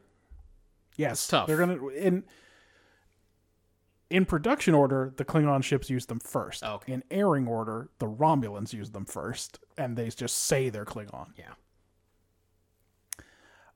So I think those things are distracting. But there is, what I didn't consider was this does say some stuff about the Federation and what they're willing to do and where their principles are. And clearly they're less principled Yeah, they on a than mission. they talk, which is something we have learned, particularly in Deep Space Nine. I think Deep Space Nine is where the Federation unravels, right? Well, they're in that giant space war. What are you going to do? Right. But there are hints especially in later TNG where we haven't gotten to yet. Like so far, when the Federation's been crummy, it's because there were fucking aliens running it. Yeah, although in recent episodes we've heard some people say some stuff about how people view the Federation. It's possible that we learn a little bit about how another alien race views the Federation in an episode we're about to talk about. That is possible, yeah. I'm going to bump it up. I had it at 3. I'll move it up to 4. I hate that subspace thing. Like, because, again, the entire point of it is Enterprise is on its own. Yeah. And that's nonsense. Who's patrolling the fucking neutral zone? And are we supposed to... There's no one? And so was this really just a Kirk plan? Because otherwise... By the way, it's unclear. It seems like it couldn't possibly have been. Spock must at least have been all about it. Because I love that this order would come 3 weeks from Starfleet. So they'd send it and wait 3 weeks and go, boy, I hope he got that message. Well, that's true, right? And then also, oh no, this didn't go over subspace. Kirk picked this one up in his command packet somewhere. Yeah, that's right, exactly. He opened the command and he's packet. already burned the orders. And they've been leaving enough time for Kirk to build up that he's crazy. Like, this plan's been in motion for a long time. But they go through the fucking motion of having the conference where Kirk and Spock pretend to discover that the Romulans have improved their cloaking device when clearly that was the entire reason for this mission. Right. Like, they flew out there, they did this penetration run to demonstrate that they have improved their cloaking device, right? Yeah. To test the waters. It doesn't matter. I give it a 4. Okay. And I'm a 5 in characterization. All right. So, Kirk is acting the whole time. He seems fine with this crazy and dangerous mission. He's too impatient to wait for the coordinates from Spock. Yeah, he just Like, he sees the fucking corridor and goes at it. It turns out that's for the best because the dude was looking out for communications anyway and he was already on the ship, but whatever, right? Spock being capable of carrying off a ruse, even though everyone in the whole universe thinks Vulcans can't lie, is where most of the points come from here. Yeah. I don't fully understand what's going on with the Romulan commander. We know that Spock is capable of romantic emotions. We've seen it when he got spored, Yeah. for instance. Yeah. I'm willing to accept it, but it's not actually explored Sure. what he likes about her at all. Or again, you suggest that there's a possible in-universe explanation for this as another Vulcan lie. Mine is simply trying to make up for what the writers just left there. Right. So like I said, I can't give it as many points as if they'd actually explored it, but I'm willing to accept it. Scotty just busts onto the bridge asking when Kirk was ordered to cross the neutral zone, so clearly he's starting to get pretty full of himself, but he's good in his scenes in command, so... He usually is. Command Scotty's the best Scotty. Characterization was definitely not the issue with this episode. I gave it 5 points. Just to go back, Ben gave it a 4 on world building. I don't know if we said it. He said, is this the first time a Romulan is seen by Kirk? Oh, he did say it. We talked about this. Is this the first time the crew doesn't plan to mutiny when Kirk is acting so crazy? And then the Romulan sweaters. Kirk's acting irritable until he goes crazy, and then there's no time for the... Oh, yeah, because he immediately orders them across, and then they're in it. In fact, he would have known from previous examples that he could only push them so far, so it's kind of a one-shot deal with this neutral zone thing. And then he gave it a 2 on characterization, saying Shat playing Kirk playing crazy was one level of hamminess too many for him. Wild-eyed Kirk is a laugh riot. It's true that whenever he screams at Spock in one of his charades, it's usually pretty good. I mean, still the best of all time was Mirror Kirk in jail. Yes, just ranting from the other side. Just fucking rending his garments on the other side of the force field. If they shot any part of that stuff that happened before, we didn't see it. He's just in there. That, by the way, did that episode win its week? It had to Let me have, just man, go back and 'cause look. That episode was full of extremely good touches. It was like, that was such a good fucking choice that they made to just be like, yeah, no, on this side, though, it didn't fool anyone. They are all straight in jail because they are lunatics. yeah, oh, they locked these guys up. Like, just immediately. They fucking showed up on the transporter pad and Spock went, nope, not the ones. These aren't the right ones. Put them in jail. Anyway, while you look that up, I will go on. It did not. A Matter of Honor beat it. It got 39 points, though. That's not bad. Yeah. And Matter of Honor had some good Worf in it. That was Mirror, right? Yes. Okay. That's week 33. I thought that was way earlier than that. That's maybe because there have already been so many multiple Kirk episodes. Like there was Yeah, that's Rape true. Kirk. He was pretty early. Oh, yeah, that's true. Kirk enjoying walking around being an asshole to everybody because it's part of a plan is something that happens a lot. Well, we know from the episode you're referencing that is a part of him that is vital for his command. That's right. So he's just letting it out a little bit. Kirk loves Enterprise the most, but he loves Starfleet in general. He's willing to put it on record that this was all his insano plan, willing to do the cloak theft his damn self, and willing to risk his precious ship in the whole attempt. Spock lies to this lady when he tells her it is no myth that they cannot lie. That's definitely myth. Yeah, it's fully a myth. In the end, I say, is he setting himself up to be her handler? Seems like he's still seducing her. It makes Scotty's day that Kirk is alive. It sure does. He is so He pleased. doesn't do the full Jim Yeah. from again. Jim! Remember when this fucking show was good? Do you remember when TOS was good been and a it while. won like 16 of the first 24 weeks or something? Yeah, it was on a wild run in the beginning. And it was like, see, that's inside of Spock. That's what he's keeping inside. Yeah. Like you just get that and the women, of course, but that was from a much earlier version of Spock. It's a different instinct. Those are the two things he's suppressing: his love for Jim Kirk and the women. Yeah, Scotty is very pleased when Kirk is alive, and that was kind of nice to see. And I felt like McCoy was straight down the line McCoy in this. Yep. By the way, I don't believe McCoy was in on the plan. Oh, I don't believe he was either.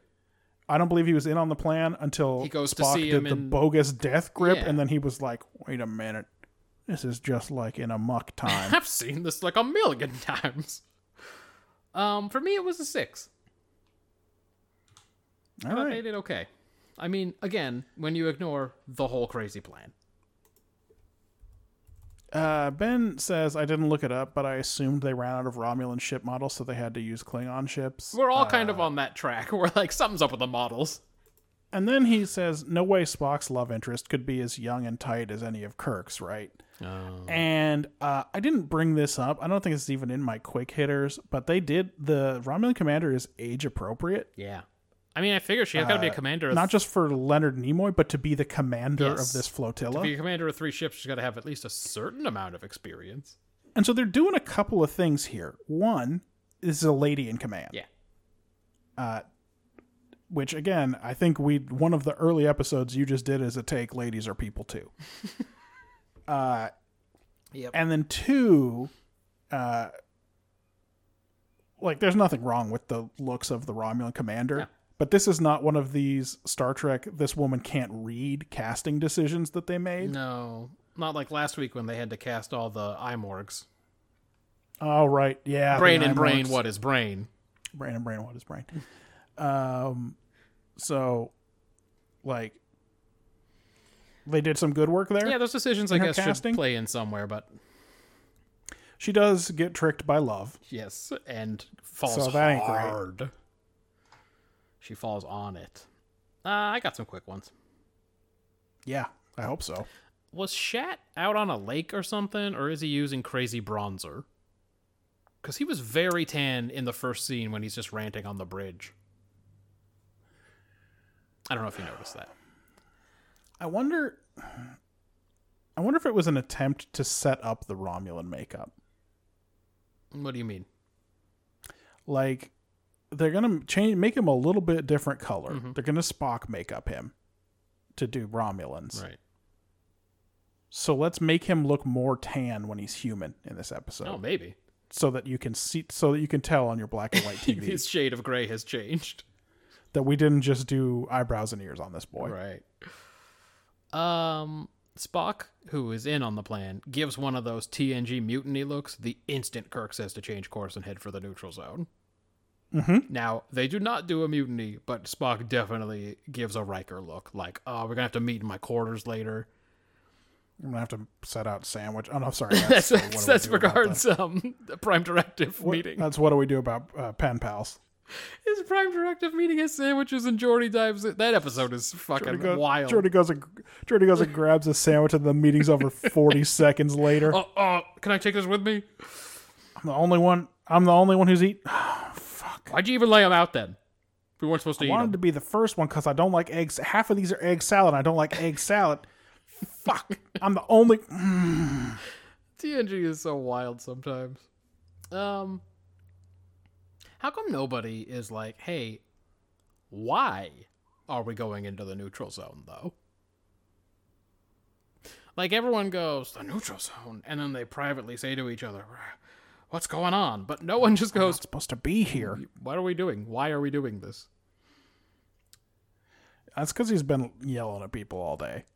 Then I said, this is some kind of dang old secret Tom Paris plan to get into this Romulan shit. He's acting all nutso and taking the ship into the neutral zone. Like when TP pretended Well, at to least be they a only bad do guy. it for one episode this time.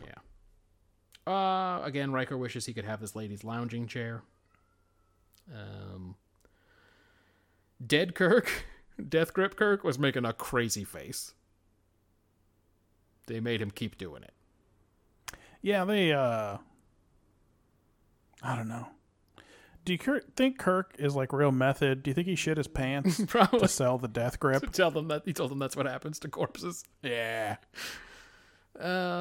Sub-Commander Tall seems like an asshole. I must know the source! No shit, bro.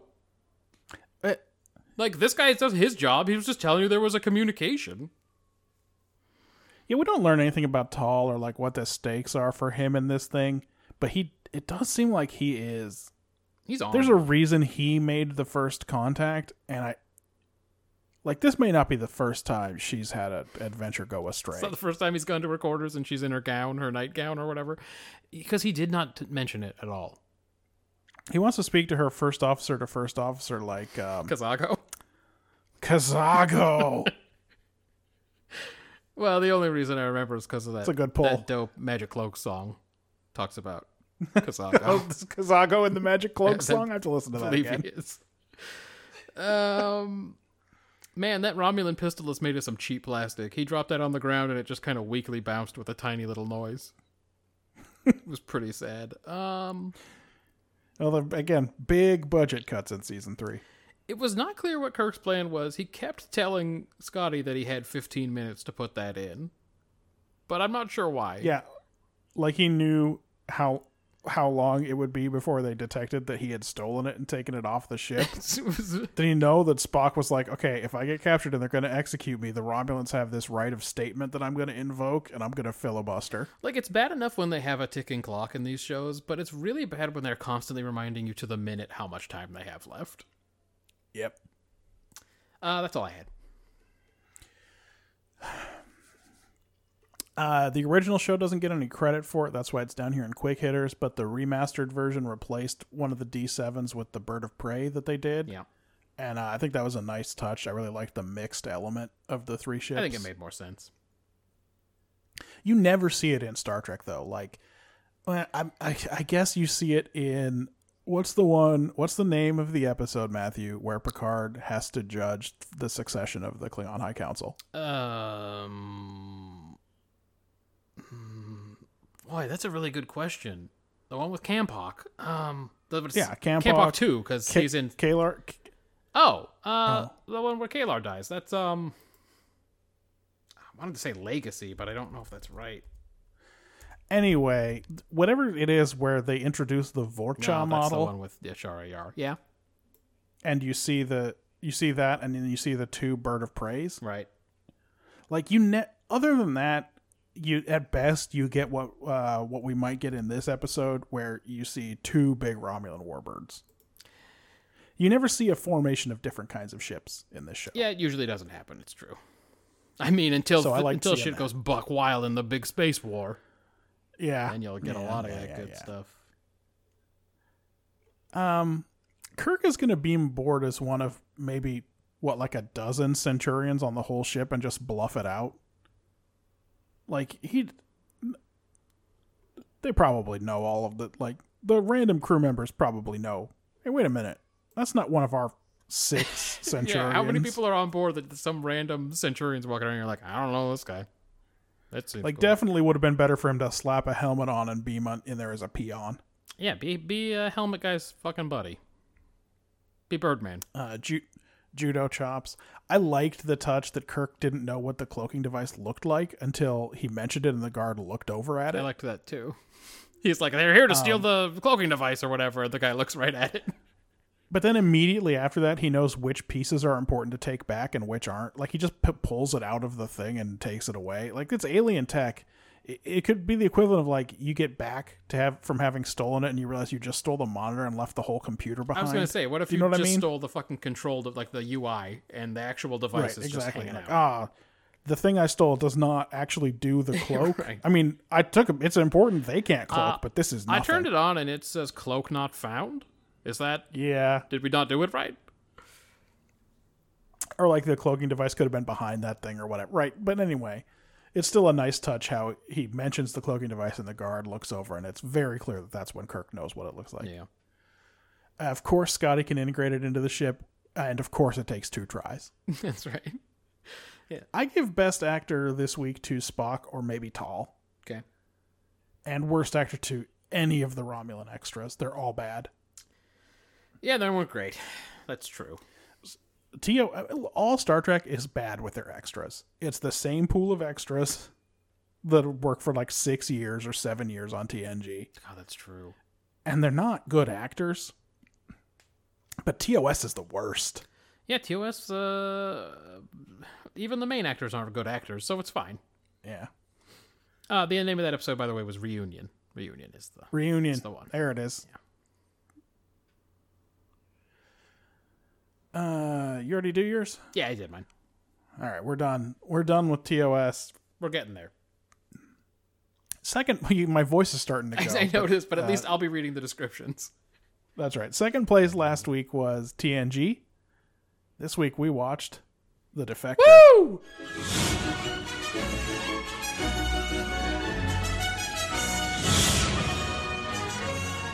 It's finally here, everybody. Was it everything that you could have hoped? Picard is... I mean, I really liked watching it. Picard is... Is that anything? I liked it too. Picard is watching Data do Shakespeare in the holodeck. When they decide to call it a day, I guess they detect some dang old shooting going on in the wrong... No. Really? What's the problem? You're not going to mention the other Picard? Oh, what? Not for the episode description. That's not really important. There's 2 Picards. It's not really important that one of the Listen, extras... I wrote, for some reason, Picard is doing Shakespeare with Data, but also he's watching and coaching him? Like, there's 2 Picards and they just never By the way, address I've been calling that one Trash Picard. Trash because Picard? he's Yeah, so- that character has a name, but it's like Michael Williams or something. It's a very boring name in that He's play. like a grubby old foot soldier, and he sounds like he's And he's very from the Yeah. north. He's really from Yorkshire. he's mumbling out some crazy words. So that's Trash Picard. But anyway, not for the episode description. We will get into that. Anyway, some stuff's detected in the neutral zone. They're getting a distress signal from a ship there. Credits. They find a Romulan scout ship fleeing from a big ol' Romulan warbird. The scout ship asks Enterprise for assistance and is shot to hell by the warbird. The Enterprise moves in to protect it, and the Romulan warbird turns and leaves without even protesting.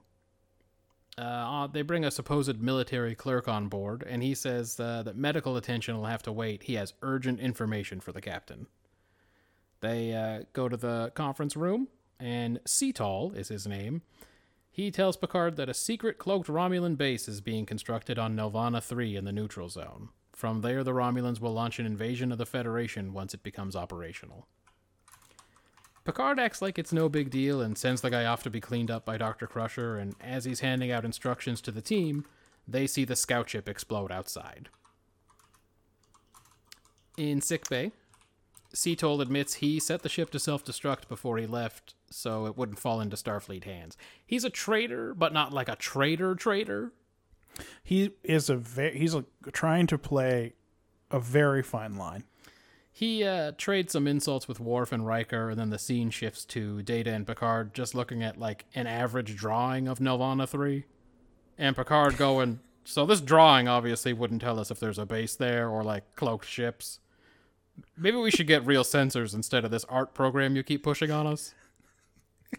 But Data bought the Corel Draw license, and he wants to fucking use I it. was just looking at it like, that's the worst animated planet I've ever seen.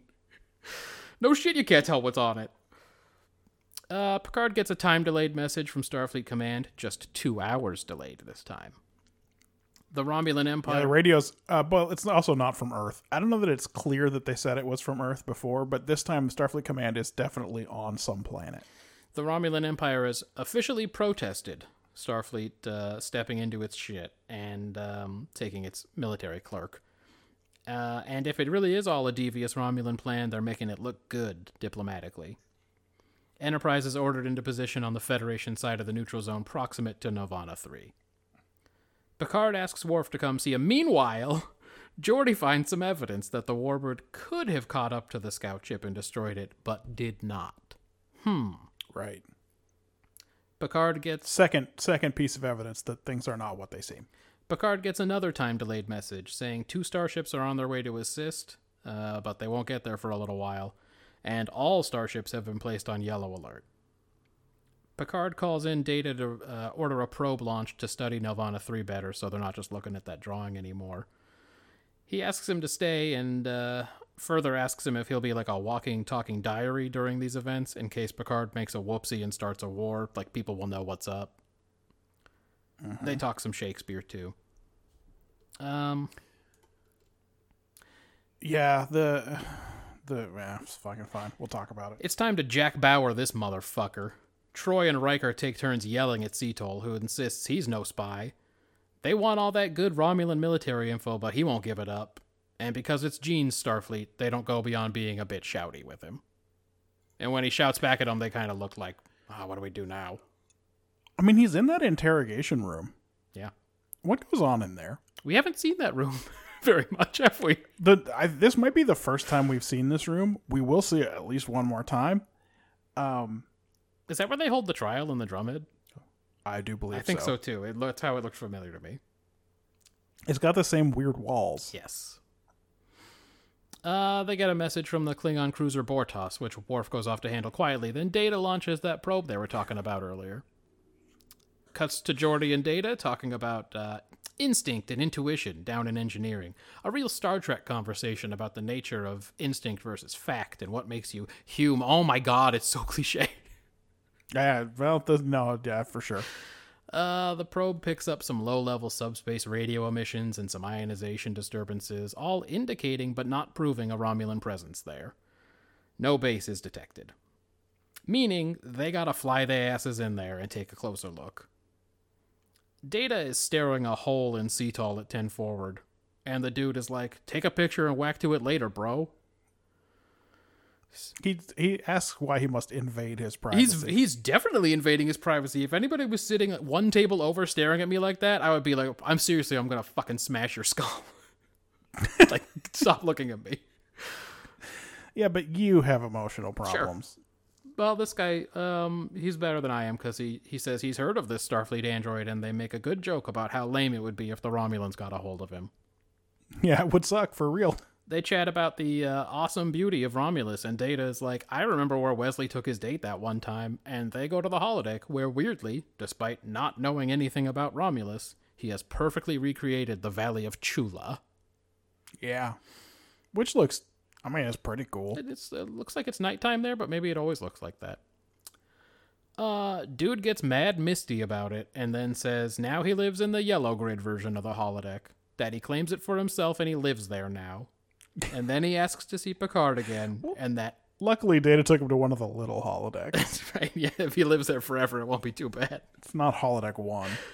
And he says he needs to see Picard because, big reveal, Admiral Jarok wishes to see him. They mentioned him earlier. That's who he was saying he worked for. Yeah. Admiral Time Delay is back, and he confirms that, yes, it is Admiral Jarok, obviously, and we totally knew that all along. You said he was a clerk, so we went with it, but nah, he's Jarok. Like I said, we knew that the whole time. By the way, the character move there is seeing that thing has made him realize that he has given everything up, and he can't keep pussyfooting around. He needs Picard to believe him. Yep. So that's why he reveals who he is. Anyway, Admiral Time Delay says, don't treat him as a reliable source. Because of his... Oh yeah, he's the butcher of the fucking Norcan colonies or whatever. massacre or whatever. Picard sits down with Jarok and spars with him about being a liar. Which, by the way, is that where Scotty's going on retirement? The Norcan colonies? I hope not. Maybe no one told him. Let's check in on that in Hey. 18 years when we get to Relics. Everyone's too polite to say to him, but he doesn't fucking know. Norcan colonies? Oh, buddy. He was in the fucking transporter buffer. He doesn't know what happened. Oh, they got worked. It's not very pretty there. Picard sits down with Jarok and they spar about him being a liar to this point. Picard tells him that without his help and military intelligence and tactics and all that, they will not lift a finger to stop the supposed base from coming online. Jarok says he doesn't wish to destroy his empire, but to save it. He tried to convince them once to change their policies, that another war would ruin the empire, but they just exiled him to a distant sector to, I guess, shut up by himself. Yeah, just go there and shut up. In the briefing room, Picard reveals that Jarok has given in and revealed his understanding of the disposition of the Romulan fleet, and that he will provide technical details as well so they can defeat the Romulans. On the bridge, they get to Nelvana 3 without so much as a peep out of the Romulans, and they talk about it being too easy, so, you know.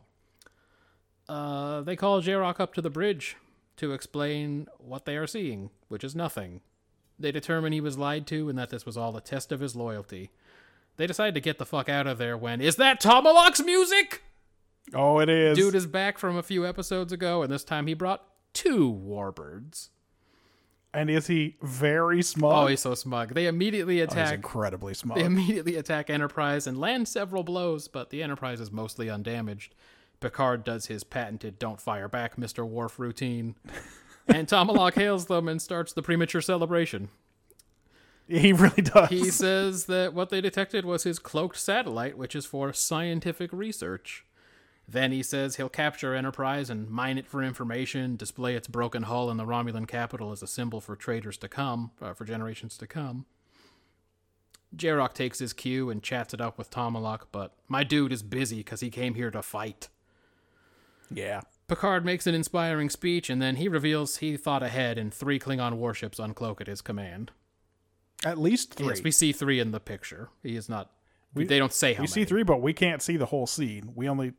This shot is composed in a very interesting way. Now it's a stalemate of sorts. Tomalak says that Picard won't survive his assault, and Picard agrees that Tomalak won't survive his either, so... Tomalak bows out, and his ships cloak and disappear, leaving Jarok sitting there whining about how it was all for nothing. In the next scene, they go to his quarters where Dr. Crusher declares that he killed himself. He left a letter for his family that they obviously can't deliver, but perhaps someday if others have the courage of Admiral Jarok, blah, blah, blah, you get it. Yeah. What was this wonderful episode about that I'm not being sarcastic, enjoyed so much? So I have a couple of takes. They're both roughly the same. So first I'll just say it's 5 points. Okay. There's 2 things happening in this episode. Number 1, the virtuous man will sacrifice everything if the cause is just. This runs from the Shakespeare play down to Picard's final speech to Tomalak. Right. Number 2, neither pure logic nor pure intuition are enough when you're faced with a big decision. So, in the end, Picard needs both a believable motivation from Jarok, and he needs the military secrets, the full cooperation. That's the hard evidence, right? Right, because he's not getting anything out of these dang probes. to cross the border. And also, the thing I said about the cause being just is what ultimately makes Jarok's story credible. So it's really not that I couldn't pick. I think there's two things happening in this episode. Yeah. Neither of them is a big sci-fi story, but both of them are pretty Star Trek. So this is the down the middle 5 for me. Yeah, what I found when I was watching this and trying to come up with the crystallized take was there were like 5 or 6 different solid themes in this episode. This is an episode of themes rather than a statement. Yeah, and I couldn't come up with a real good, like, this is what they are saying. It was like, there are themes of heavy is the head that wears the crown. There are themes of what does it mean to be a traitor, like, or what does it mean to be loyal. And there's a theme of the king walking among the common people, Picard being out of touch with how the crew feels, Jarok pretending to be exactly right, and that of course is also from the Shakespeare bookend on this one. Yeah, ultimately, what I came up with was the desire to protect one's colleagues, subordinates, families can lead directly to their destruction. Picard wants to protect his crew and the Federation and spends the episode gravely quoting Shakespeare as he tries to navigate a way out of an increasingly likely war. Jarok betrays his people and his own principles completely in the end in order to avert a Romulan war of aggression. Still, if not for like a crafty Klingon-aided plan, the actions taken in this episode would have led directly to the big bad space war that they were hoping to avoid.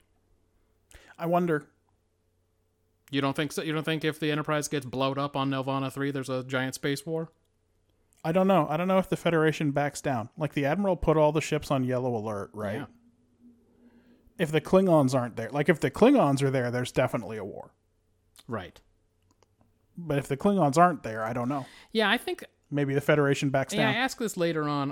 Where did I have this? When I talk about what Tomalak's plan was.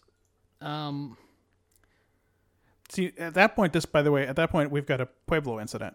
Picard crossed the border Yes. on a spy mission. That's going to be the Romulan story. Sure. Yeah, but Starfleet knows that that's not... So Starfleet doesn't have anything to worry about in terms of what their motivation was. Well, Starfleet doesn't have plausible deniability this time, for sure. Well, what Starfleet has is there was definitely lots of information saying that there was something going on out there. They don't even have to hide it. They weren't doing like a spy mission as much as they were investigating what they thought was a spy mission. Yeah. So it's like, I ask later on, there's no way Starfleet just goes out like that, losing the flagship and shit, and then the Romulan defenses, they went into the neutral zone to look at the military tech we had already placed there, and also we were there cloaked and waiting.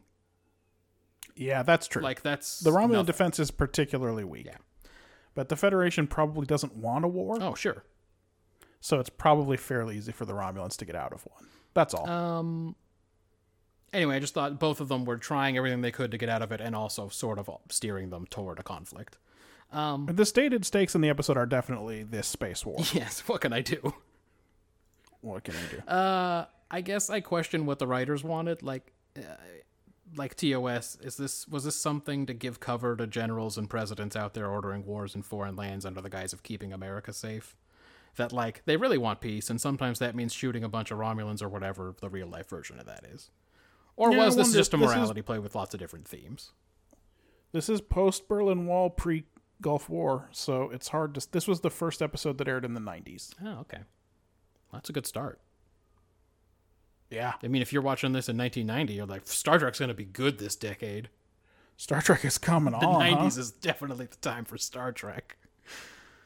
And did we talk about what Ben had? No, sorry, what did you score it? Mine. Oh, sorry, I may not have told you. Mine was also a 5. Okay. Ben is an 8. Holy shit. He says that this is about the really big calls are rarely clear, and they ultimately come down to one person who must make the decision with too little data and a gut feeling. He is take 1 of my 2 takes. Right. If that's the one I said first, I don't remember. Yeah, and he ends it with heavy as the head, which was one of the themes I mentioned. It's like, That is certainly a theme. This is about Picard having to make this. So this, like, where Enterprise Incident picks up with Kirk ordering people across the border, this is an episode about Picard, often publicly in conference rooms, arriving at the decision to violate the neutral zone. yeah. Yeah, he is an 8, and let's just swing right into execution. Ben's pick of the week. Hi, this is Ben Town, your remote Star Trek Edition correspondent, with my pick of the week. Pick of the week. Ben's a 10. Boom. He says the writers did a good job creating big stakes without having to blow the budget. Yep, this is not a spendy episode. No. The scout ship is a modification of Galornan Core. Right. The D'Deridix is there. We've seen it. It's actually a new model, but that's fine. Yeah. They're going to get use out of it. Oh, is it a GOM2 one? Yeah, this is and it's a new Enterprise model too, by the way. Nice. New 4-foot Enterprise, new D'Deridix They model. deserved it. That's why that scene when they're at the neutral zone and they're hanging nose to nose, even though it's way too close to make sense Yes. for being on two sides of the neutral zone border, that's why it's such a beautiful shot, I think. As usual, Starfleet is no help at all and leaves it on Picard's shoulders. Good rollout of facts. The Romulan Selak actor is quite good. He says Selak. That's not His name's Cetal. It's not either of his names. It's Cetal and then Jarok. Jarok. Whatever, Selak's good. Yeah. I knew his name for a minute, but I did not write it down as James He's something. Jatrell. You may know him as He'll Jatrell, forever be as Jatrell. Odo's shitty dad. Yep. Later, we'll see him in a different role here in TNG. But for sure. James Sloyan is his name. Yeah. He's quite good, showing that he's not adept at being a turncoat, having a hard time relaying it, but not too much. The reveal is a big twist. I think it's actually a very well set up Yeah. reveal. This guy does not act like a sub-lieutenant No. at Or all. fucking smells He's- him out the instant he comes on the ship. Yeah. But it also demonstrates that he's not a spy, which is the thing that they actually suspect him of being for most of the episode. The interview with Jarek and Picard about the Romulan's daughter is gripping. Romulan trickery is a great look on these guys. He liked the Klingons showing That is up. a good scene too, because they really do not. They try everything they can to lay a couple of seeds and not their whole hand on Worf. Oh, they are. Yes, they are. The tightrope that Jarok as Cetal is trying to walk. Yeah. With giving away information is the exact. The writers are trying to do it in a way that is fair and unfair at the same time. They send Worf away to take the message from the Bortus. Picard calls Worf into his briefing room immediately after he learns that there aren't going to be any starships that can help him. But We don't see it. It immediately cuts away, but not in a way that is like, oh, what happened in there? Because you're just on to the next thing. It's just on to the next shit. So it is actually both of the things that Ben mentions, both of the turns that Ben mentions in here, I think are actually very well played.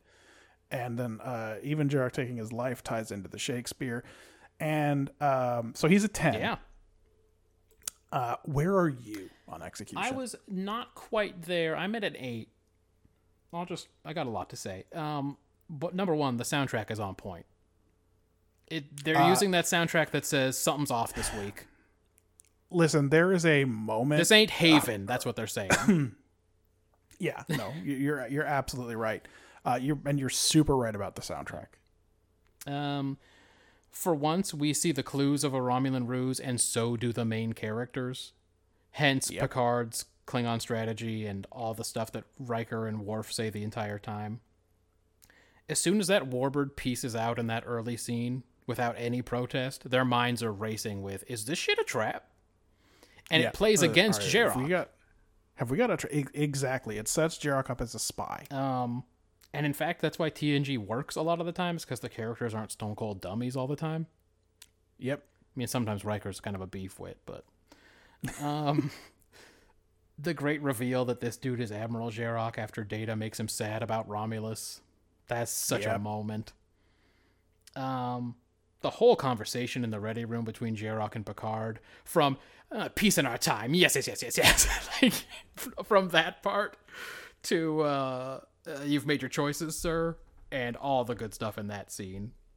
The Tomalak appearance and the Mexican standoff after the Klingons get there. Mm-hmm. There are definitely nits to pick. This Romulan plan is stupid as hell, and they don't sell it very well. Like, this guy gives Starfleet all kinds of info, theoretically, about their deployments. Okay, those are obsolete. Presumably that's not And- done. Those are, they definitely changed all the passwords as soon as Jirok made his run, And right? Like, military technology, we're led to believe. yep, but he's an admiral. What does he really know about the Romulan cloaking But that's devices? the risk they're running, and the Romulans... It is a big risk. The Romulans get what? Confirmation that he's a traitor? Bro, if you suspect he's a traitor, just arrest him. Well, You know what I mean? Like, I think that there's one more angle that the Romulans are playing, maybe just here, to get the Enterprise? which is how eager is the Federation to jump in, because the Romulans don't do a good job of selling his story. Yeah.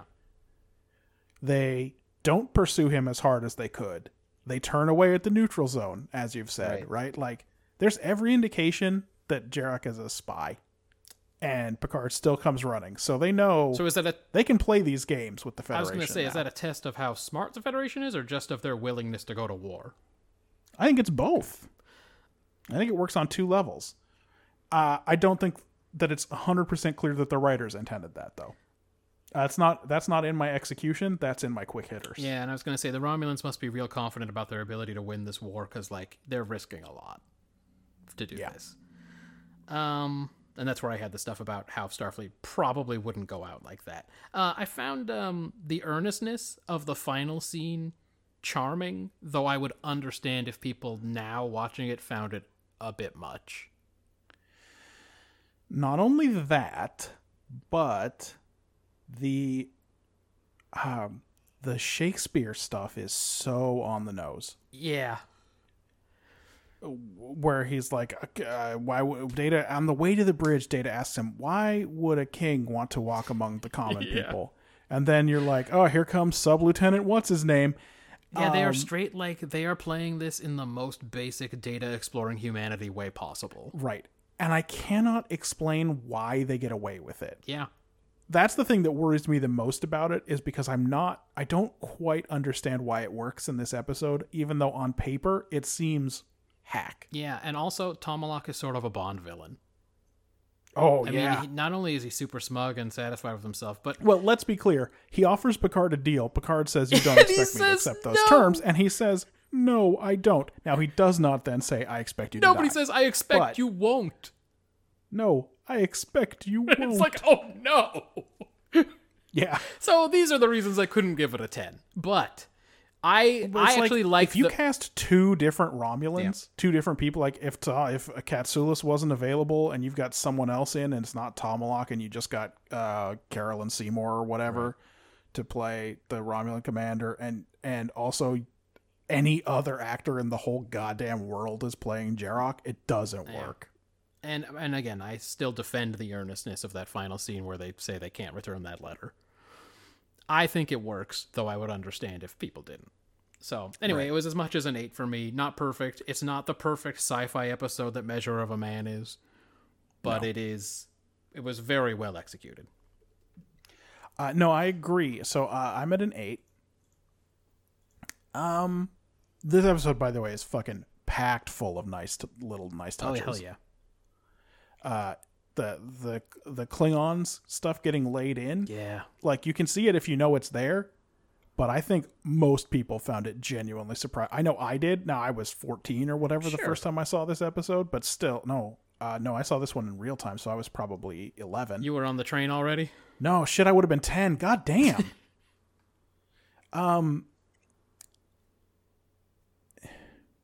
As before the Klingons appear, Right. as soon as Tomalak says he expected better from Picard than idle threats, the Klingon theme starts playing under the dialogue. I know. Before the Klingon ships show up, before Picard turns to Worf and says to prepare their surprise or whatever, the first hint is the music. I know I said, is that Tomalak's music? I guess I should have said, is that Klingon music? Yeah. Underneath, because that's supposed to be the giveaway if you're paying that much attention. Right. Okay. They bring up Glornan Core comes up. Yep. Beverly gives Worf a look I have that too. that says she remembers what he did. Mm-hmm. And he looks away. Cetal never stops talking during that. It's not They don't draw a lot of attention to it. It's not said. It's not called attention to. She says she has experience treating Romulans. She looks at Worf. Worf looks away, and then it just goes on. Yeah, it's a... And it's like, that's the entire nod to that, like, something is still going on. Like, Worf is still the guy who let a guy die for a dumb reason. On TNG, where continuity is not often a thing that happens, that's big, and also just in Star Trek in general, subtlety is not a thing that happens. Exactly. Basically every scene with Jarok is fire. He belongs in that conference room. He sits down in that conference room when he says, so it is war so we agree it is war that we're talking about. Oh, and he cannot understand why Picard doesn't want to keep talking. It bugs the shit out of him that Picard's like, cool, thanks, I get it. The entire time he is Cital, he is acting like an admiral, and he doesn't realize it. Like, he is very used... When he runs his mouth about the Federation being exploitative in sickbay, he is used to being listened to. Yeah, and not only that, he has more to worry about than his cover. Like, his main goal here is just stop that fucking base. And that is what he is thinking of at, like, all times out there, instead of, like, am I keeping a good cover? Right. So, I mean, he fucking runs all over this episode. A couple of reasons this is an 8 and not a 10. Aside from the fact that it's not sci-fi, that would have gone into my premise more than my execution. Right. Picard asking Data about the crew morale is dumb. Yeah. The last person you would ask. Yeah, Data like, he's asking him this because they talked about it on the way to the bridge earlier. Yeah. But, like, Picard would turn to someone else. Troy, who's not in this episode. I mean, she's in it. She has one line. She's in the interrogation room. But she can't be in it because this is an episode where they need to know whether they can trust him or not. And that's why Troy has to disappear. And that's a problem with the writing. That is a problem. Because we've seen many times the best Troy can do is he's not being 100% truthful. Yeah, and do you know what I mean? And they can't even write in, by the way, that she can't read Romulans because she's been reading them all season or whatever. Exactly. The first, like, she reads Romulans like crazy. The idea that Data should be recording things for history is a silly dead end. Like, it doesn't need to be in this episode at all. Yeah. It just Data gives one log entry after that. That's the entire thing, and, like, you don't need it. Yeah, like the plot is advancing on its own. If the Enterprise gets blowed up, Data get blowed up. You know. Yeah, it doesn't make a lot of sense. What are they going to do? They're not going to jettison the fucking buoy as soon as they go in. Go to yellow alert, jettison Data. Hey, I mean red alert. Sorry, I'm sorry, red alert. This is not so it's not a perfect episode. Yeah. It is, however, basically exactly what I want from Star Trek. It was very good. It is noteworthy that all of the things that work about this episode are not science fiction. Yeah. Like, this episode works as a piece of TV, and you could put it on Earth, and nothing else would have to change. It could be the West Wing or whatever. Like, it's it's anything. So I'm an 8. Okay. Swinging over to world building. Yeah, it looks like... let's just drop in here and say Ben's a 7. Yeah, the Federation credo, exploitation. Always interesting to see how the enemy views you. And we've been getting a lot of that in TNG lately, where other people talk about what they think of the Federation. And also very effectively in Deep Space Nine, mostly coming from Quark. Yeah, that's right. He's the voice of people judging the Federation there. Right. Riker knows Romulan curses, too, and calls the dude a Varul. He says temperature is in Onkians for Romulans. I had that as Kevorkians. I didn't know what it was. He did say Onkians. Addressing time delay for transmissions from the neutral zone. USS Hood, USS Monitor. The time delay. Let's talk about what the time delay is for in this episode. Okay.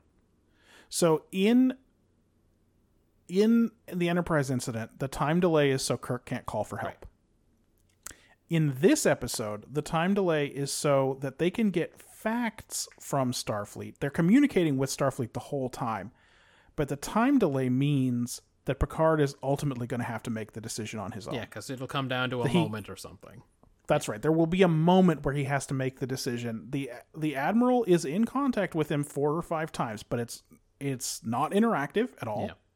The Admiral delivers a message and he's gone, and so the burden always stays on Picard. Not only that, the dude keeps his orders clipped and short, probably so that to give Starfleet cover, probably. He gives them some very quick, vague orders. It's very clear that there's political work happening behind the scenes. Like, the first thing he tells him is the Romulans have lodged an official protest. He tells him they're convening an emergency meeting of the Federation Council. He tells him it's probably going to come down to your, it's going to be on your shoulders. It's going to ultimately be your decision, right? So, yeah, and you're right. But that means that the communications are very clipped. And he has Valley of Chula, B-type warbirds, cloaking shields, Treaty of Alderaan, etc. Yep. So he's a 7. I'm not a 7, but I am a 5. Okay. Because I think this is too limited to actually expose that much about the world. I agree. B-type warbirds, also known as Warbird class starship. That's right. The Philodicene ship. Uh-huh. She says something different, but everywhere I've seen it written, it's written Philodicene. So I think the fact that she says like Philodistan or something is just a. She doesn't know. Yeah, I was listening to an Old Brother date, and in one of the episodes, she says mutated. So. Right. Romulan politics hasn't really come up, but the reason this is coming to a head is because there's been a change of leadership in the Romulan Empire, and there's a new faction that are warmongers. Yeah. So he is railing against a new group of people that actively want war with the Federation. Yeah, he was previously a great hero there, but now has fallen out of favor because of this new regime. And also, I'm slipping him a point here for continuity, because TNG doesn't do continuity, and not only is Tomalak back in this one, but this episode, Tomalak's entire motivation and like all of the explanations for his behavior are the way Picard big dogged him at Galorndon Core. Picard really, Picard pulls it out again, but there was a moment there where he might have regretted it. This is his mess, because if he'd played things differently at Galorndon Core, Tomalak didn't have to be his enemy. Tomalak does exactly what Picard would have done in his spot in Galorndon Core. Oh, yeah. He's trying to get his men back and not give away any information he doesn't have to. And that's it. That's all he's doing. Yep. And Picard shouts him fucking down over and over again and reminds him, maybe I need to remind you again, Romulan warbirds do not enter the fucking neutral zone or whatever, or do not enter Federation space or whatever it is. So, yeah. I'm a 5. Let's see what I got here. What's the in-universe explanation for Picard being in that holo program? You know, exactly, right? That was so obviously him, it's crazy. Here is what I think. So they've got him all made up. He's got a big fake nose Picard on, and he's doing a different accent. I think that Patrick Stewart wanted to do it, they literally assumed that most people wouldn't notice. Well, sorry. I think they did not give us credit for that. Because, by the way, it's not like, hey, I'm watching this in HD for the first time on my computer and I'm really paying attention to take these notes. That's fucking Patrick Stewart. No. When we were kids, I was like, why is Picard? What's up with Trash Picard? Are Picard and Data doing... Wait, no, Picard's watching it. What's going on? Trash Picard is just out there being Patrick Stewart. Like, what are you going to do? Yeah. Also, this is one of those programs that can see and maybe they assumed that most people hadn't seen him as Elias Sejanus in Fall of Eagles or whatever. They hadn't seen him in fucking Excalibur. Right, exactly. But we had PBS, so. Also, this is one of those holo programs that can see and understand dudes in Starfleet uniforms do not belong in their setting. Yeah, that was the worst part, was when Picard starts talking to Data and the dudes are like, let's fight him. And I'm like, what? If you fight him, is it still Shakespeare? Yeah, what's happening? Like, you guys are saying all the Shakespeare lines. But what happens as soon as you fight this guy? Then do you kill him and then you just go back and do the next line from the Shakespeare? Yeah, this Shakespeare got ruined. It's gone off on a totally different fucking mission now to find the spaceman. Yeah, that part didn't make sense. And it's always weird when the holodeck guys are like, what are you wearing? And you're like, well, okay, shouldn't you be programmed to not care? These settings, the options that you can have under the settings menu in the holodeck, I would like to explore. I'd like for the you fucking set up a whole program and you go in there and you're like, I forgot to turn on invert Y. That's right. Got to start over. You're just like, Jesus Blew Christ. that whole mission. Riker knows where Federation space begins by the coordinates. Yeah, that's wild. Extending. Especially since they only gave 2 coordinates. He's like, Federation space. Extending shields is a thing again. Nelvana 3 within striking distance of 15 Federation sectors. I don't know what striking distance is in this case. Or what a sector is. Sure. If there are 15 Federation sectors in striking distance, there should be a ship somewhere nearby. But not the Hood or what was the other one in this? Monitor. The Yorktown? Monitor. Okay. Those Klingon and Romulan curses. I said the Romulan temperature unit is the Kevorkian. Then I have the Monitor and the Hood. Data states that the Why doesn't the Universal Translator help him order cold water? Seriously? I guess the computer doesn't know what the fucking Onkian is, so it's like, I don't know how much that is. Yeah, then he has to just order it on the cold side. Data states that the Romulans may have the same ability to direct their weapons as Starfleet does, making them capable of pretending to shoot up another vessel. I don't know what he bases that on. It just seems like a guess, but you know. They do it. I mean, that's what they did. Data claims they just don't know how to make Romulan ale, but, like, they've apparently had access to it since the old Kirk days, so, like... No one fucking scanned it in because it's Yeah, contraband. I was going to say, someone knows somewhere. It's just not in the system. My closed captions spelled Gul Gathong as GATH''THONG. Galtathong. Nah, I don't think that can be That true. cannot be right. I just had it written GATHONG. The Valley of Chula. How did Data make that happen right after he told the guy they couldn't do anything Romulan? They didn't know anything about Romulus. Yeah. Could he have programmed up the Apnex C also? What's that? That was the third space. he Oh, mentioned. okay. The Firefalls of Galgathong, the Apnex Sea, and the Valley of Chula. Move along. Colin. That's right. The Norcon Massacre or the Norcon Campaigns. An entire legion has been assigned to that Nelvana 3 sector. Tomalak continuity, B-type Romulan warbirds. Romulans cannot detect cloaked Klingon vessels, apparently. Yeah, I guess it's a 5. That feels 5-ish. And characterization. This is another 7 for Ben.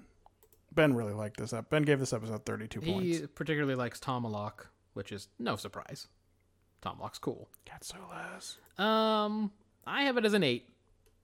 So, Data kind of sucks at acting, and that's comforting. Why would a robot be good at that? Yeah.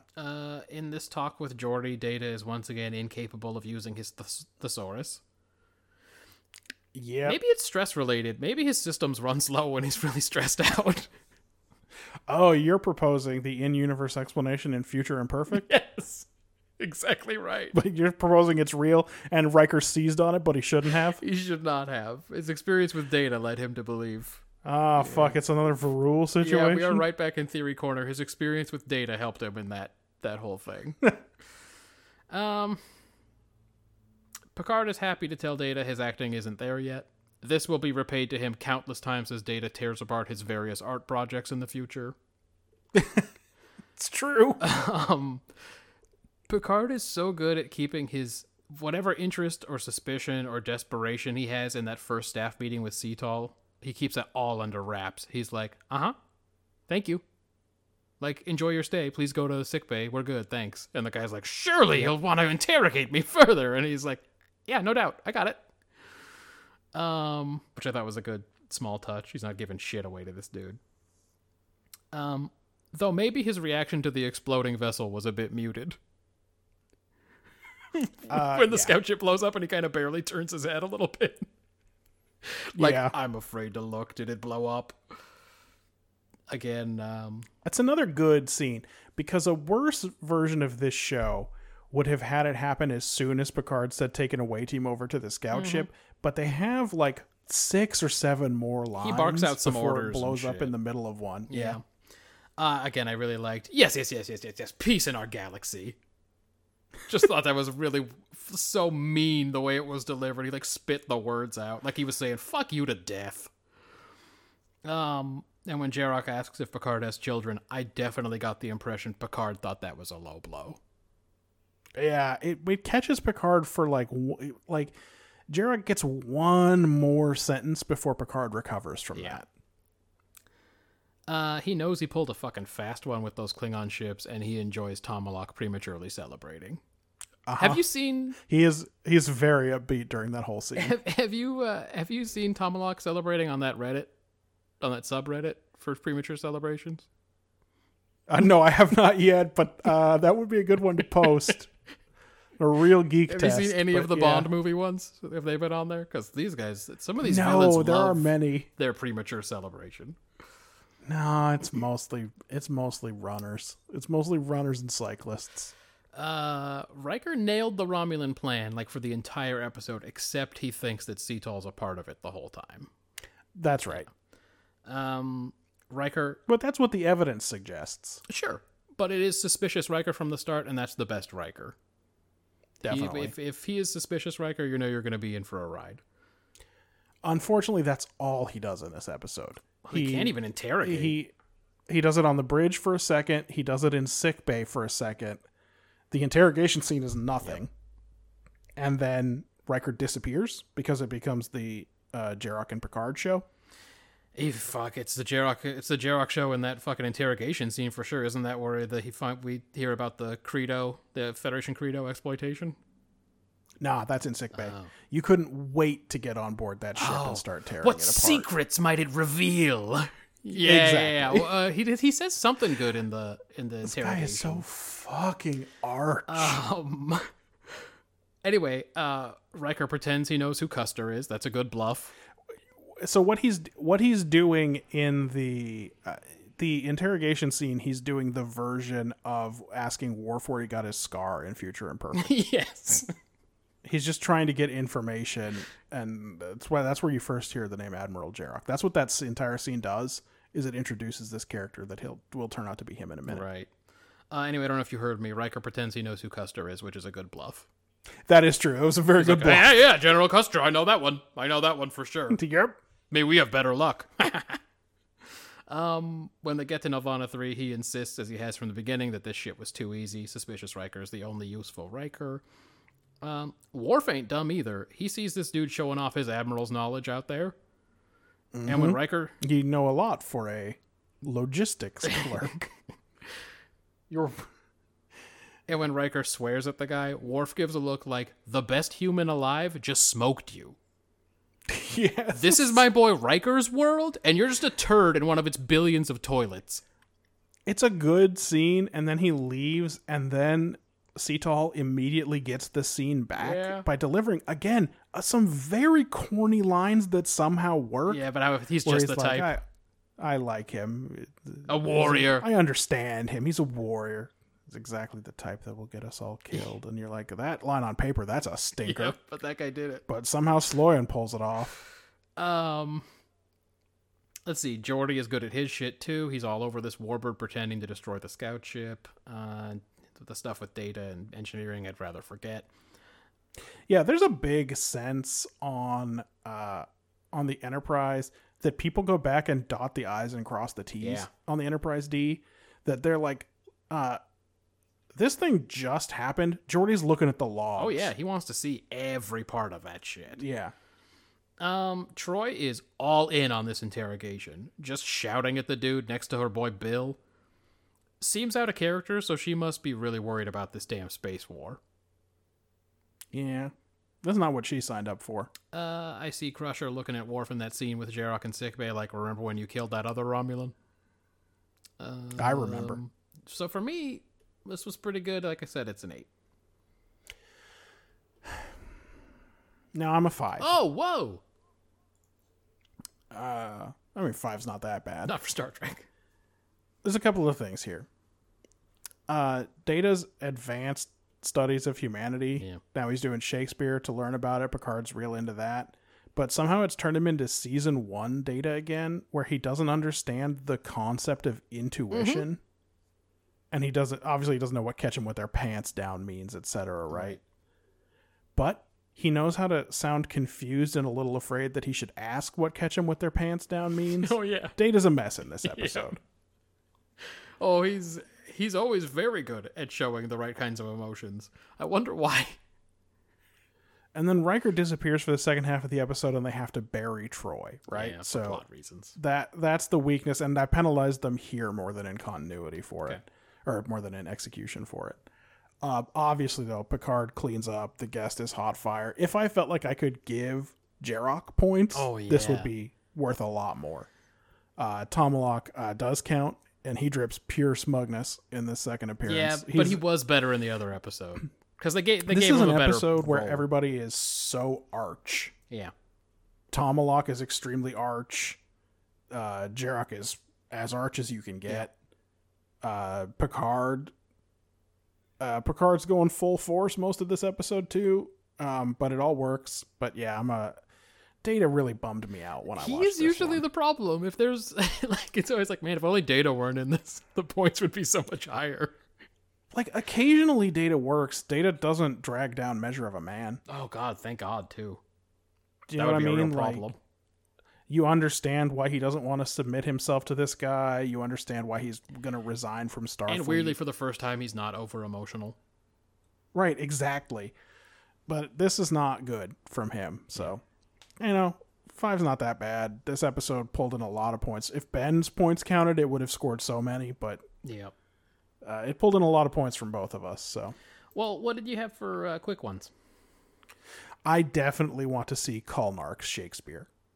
Yeah, what interpretation is that? Like Olivier, Branagh, etc. I want to see Kulnark. Can you remind me what kind of alien was Kirk pointed out playing? He's an Aldebaran. Oh, What shit. was it? I can't remember. I'll have to load my fucking notes. First, I have to look up. First, I have to remember what the name of that episode that one was. is, it's got a dumbass name. It's Conscience of the there you King. go. Conscience of the King, week 13. Week 13 is in my Google Drive. Sorry, this might take a while. That was the first one. When I heard about Kulnark, I was like, oh yeah, remember that other guy that blew everyone's mind? No, it's extremely similar to that. Blew everyone's mind for reasons that were not explained. Let's see. Like, is it good? Is it bad? Come on. Yeah, what kind is he? What kind? I didn't write it. Oh, boo! I feel very bad. I don't keep my notes, so that's on you. I'm Admiral Time Delay, and you're Picard. This is on you. All right, well, that's not the end of the world. No, it's not. The D'Deridex looks so good in that nose-to-nose shot. This guy belongs in that conference room. Yeah. Beverly gives Worf that straight look. Guy's not believable for 1 second as a sub-lieutenant. Monitor in the hood can't reach Picard in time, so I guess they're all alone. Data really should have learned about it. Boy, I've covered all of this. I imagine that Data started taking a lot of people to see the Valley of Chula holodeck program Because of the impact. after this, just trying to get the same react. Just like, Not understanding why it was meaningful to just him. correct. Everyone going, yeah, Data, this is pretty cool. Like, this is the best interaction that Data's ever had with anyone, where when he convinces this guy to suddenly be like, oh, My shit's done. I'm just trying to tell him who I am. I can't keep playing this game this way. I mean, actually, Picard's going to turn it around too, but yeah, so I like to imagine that Data is taking a bunch of people to the Valley of Chula. Not even one, so this is a big problem. Not even one Federation starship close enough to assist. But 3 birds of prey can make it in time. What is the position of where they are? What is the Romulan Federation neutral zone? It encompasses all of Klingon territory. Like, but they can get there. They got there easy, man. It's a quick one. A couple more things. Do you know why they're doing Shakespeare at the beginning of this? No, but I have notes about the Shakespeare scene. What? It is because the estate of Arthur Conan Doyle threatened to sue them if they did any more Sherlock Can you Holmes. blame him? Them? Nah. An Arcturian Macbeth. From the transcript, the first line Kirk says is interesting. An Arcturian Why Macbeth. is it interesting, though? Why can't they tell us? Is it good? Is it bad? I What does it don't know. mean? That's pure color, but we both remembered it, although we both half No, we didn't remembered remember it quite enough. Yeah. Thank you for finding that. And then was this whole thing a test to see how poor of a trick the Federation would fall for? Well, I give Best Actor to Admiral Aladar fucking Jarrah. crushed it. No chance of anyone else. And for Worst Actor, I wrote only a Varul pronounces it that way well. Let's see. I said, you know why this opening Shakespeare scene does work so well? Because they just give us the Shakespeare. There's no captain's log. There's no soundtrack of any kind. Yeah, there's some data in it, and of course we know immediately that Pat Stewart is there as that garbage pail man, and Picard's watching. But it just it sets a tone because they're not hammering you with a bunch of stuff. It's like boom, Shakespeare. We died in such a place. That we died in such a place. You're like, oh man, he's just spitting out those weird marbly words. Jarok is so fascinating as a guest character. He wants to betray his people on terms that are not possible. Yeah. He really is after something that is not a possible thing to do. He accuses Starfleet of being naive and foolish, but that is the most naive hope of all. The one that he comes in there with. And it's just so fucking good, and I wish I could count him for characterization. He is the defector who doesn't even turn over his MiG. Yeah, he blew it up. It's just not how it works. But he believes first of all, he's a whole fucking admiral. That's right. And he's used to getting his way. He really thought it was possible. And the inciting incident is when they took away his toys and put him in a fucking backwater somewhere. Yeah. If they had just let him keep complaining, oh yeah, who knows? Yeah, if he let him show up to the fucking conference call every week, just going, guys, I just think we really got to tone this down. I don't know, if we're really taking a lot of risks here. And they went, okay, well, great, we understand. He jumped at this defection before he understood his own motivations, I think. Yeah. Anyway, that's all I had. I didn't have most of my stuff was in the other sections. Yeah, it's a good goddamn episode. Did Ben have any quick ones in there? Kenneth Branagh, just a couple. Yeah, they named Kenneth Branagh as one of the Shakespeare greats. He said he knows I'm not a fan of Shakespeare, and no, I don't know that it's that. I just think I've seen all the Shakespeare I need. I don't think there's anything wrong with it. I just rather see a new play. I don't know. Yeah. Does that make I go to plays? No, that makes sense. Does that make sense? Also, I do shit on all of Shakespeare's comedies. Because the comedy was a thing that wasn't even meant to be good. They wouldn't even try. They're like, no, it doesn't matter whether it's good. If people want to leave the theater feeling good, that's it. Don't worry about it. But he says it's nice to watch a guy who really knows how to do it upright. I assume Pat Stewart, referring to Patrick Stewart and not the other guy whose English accent seemed fake. Yeah, by the way, it I don't think they found another Shakespearean actor. more than we know, was frankly, they should have just had Sloyan because he was a Shakespearean actor. They just put him in a fucking garbage pail Tomalak, nose and dude. had him do it, and then just get Katsoulis in there. Jeez, there were a bunch of them hanging around the set, and they had to watch that guy. Right. But I love everything Trash Pail Pat says.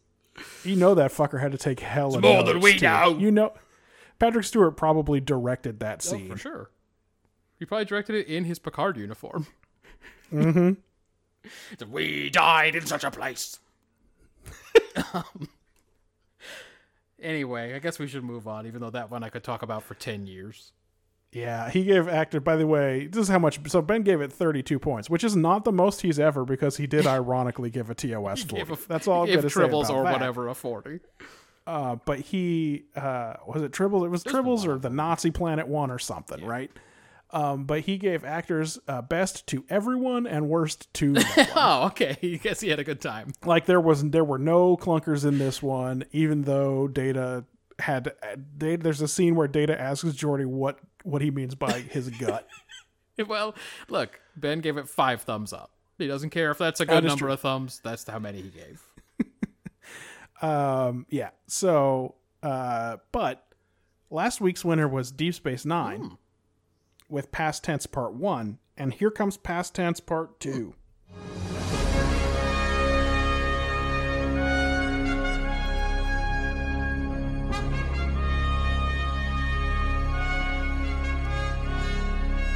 I'm not going to do a recap. Look, it left off with Sisko as posing as Gabriel Bell, helping to take some hostages, because that's what history recorded. It's minute 1 of the Bell riots is where we start here. Back in the hostage room, Kid Rock guy, he shouts at everybody in a totally San Francisco accent. Do you want me to drop his actual name here for once? Just the once? character's name? It's fun. Oh, yeah, that's right. They mentioned it toward the end. What is it? Biddle Coleridge. Biddle Coleridge. Okay. The Kid Rock guy. Biddle. Biddle. Yeah, but they make fun of him for it. Anyway, he shouts at everyone in a totally San Francisco accent. And Sisko, posing as Bell, says that they can't shoot anybody because they need the hostages alive. That older security guard from last week comes in wielding a gun, and he's captured too. Bashir shows concern for Sisko because history records Bell died in the riots, which we knew last week, but he felt the need to remind us in the teaser this week. You know what's weird is it seems like Sisko hadn't thought about it yet.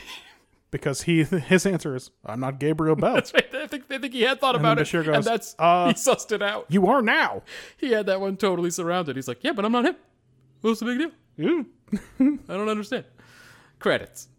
The nice dad whose son they looked at last week comes in, and Sisko pulls him aside and asks him to bring more of the gimmies in. Remember, the gimmies are like the people who need a job, but generally their brain is working or whatever. Unlike the what are the other guys called? The Dims. They can't just be a team of ghosts. That's the name of the crazy bad guys, because they're rowdy trash boys and shit'll go south. To Jadzia, who says she needs to get into the Sanctuary District now. Damn it, like right now? Rich Fancy Boy objects, but as I said last week, he wants to get in there, so I'm guessing he agrees to that request. I wanted to make sure you were still there. I am still here. On Defiant, they are ready to start their quantum leaps to find Sisko and team. O'Brien says again that he has narrowed it down to 10 possible places they could be in time. Kira shows up with a thing on her nose, a bandage or whatever, and O'Brien says to just let him do the talking when they get to Earth.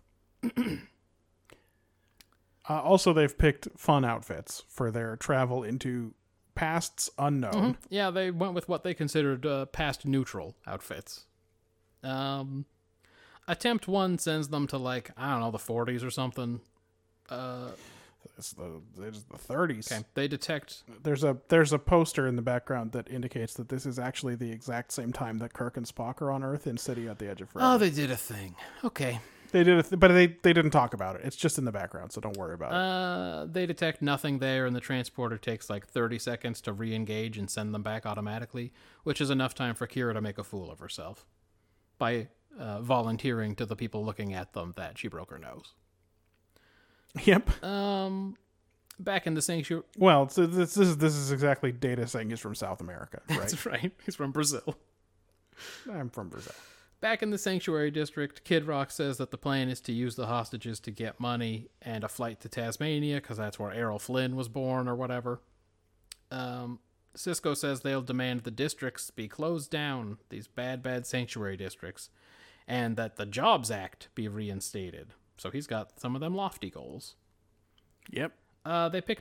He sort of remembers what happened after the riots, and he's going to try to make it happen directly. Yeah, he's like, so what did the history books say was a result of these Bell riots? I'll just ask for that.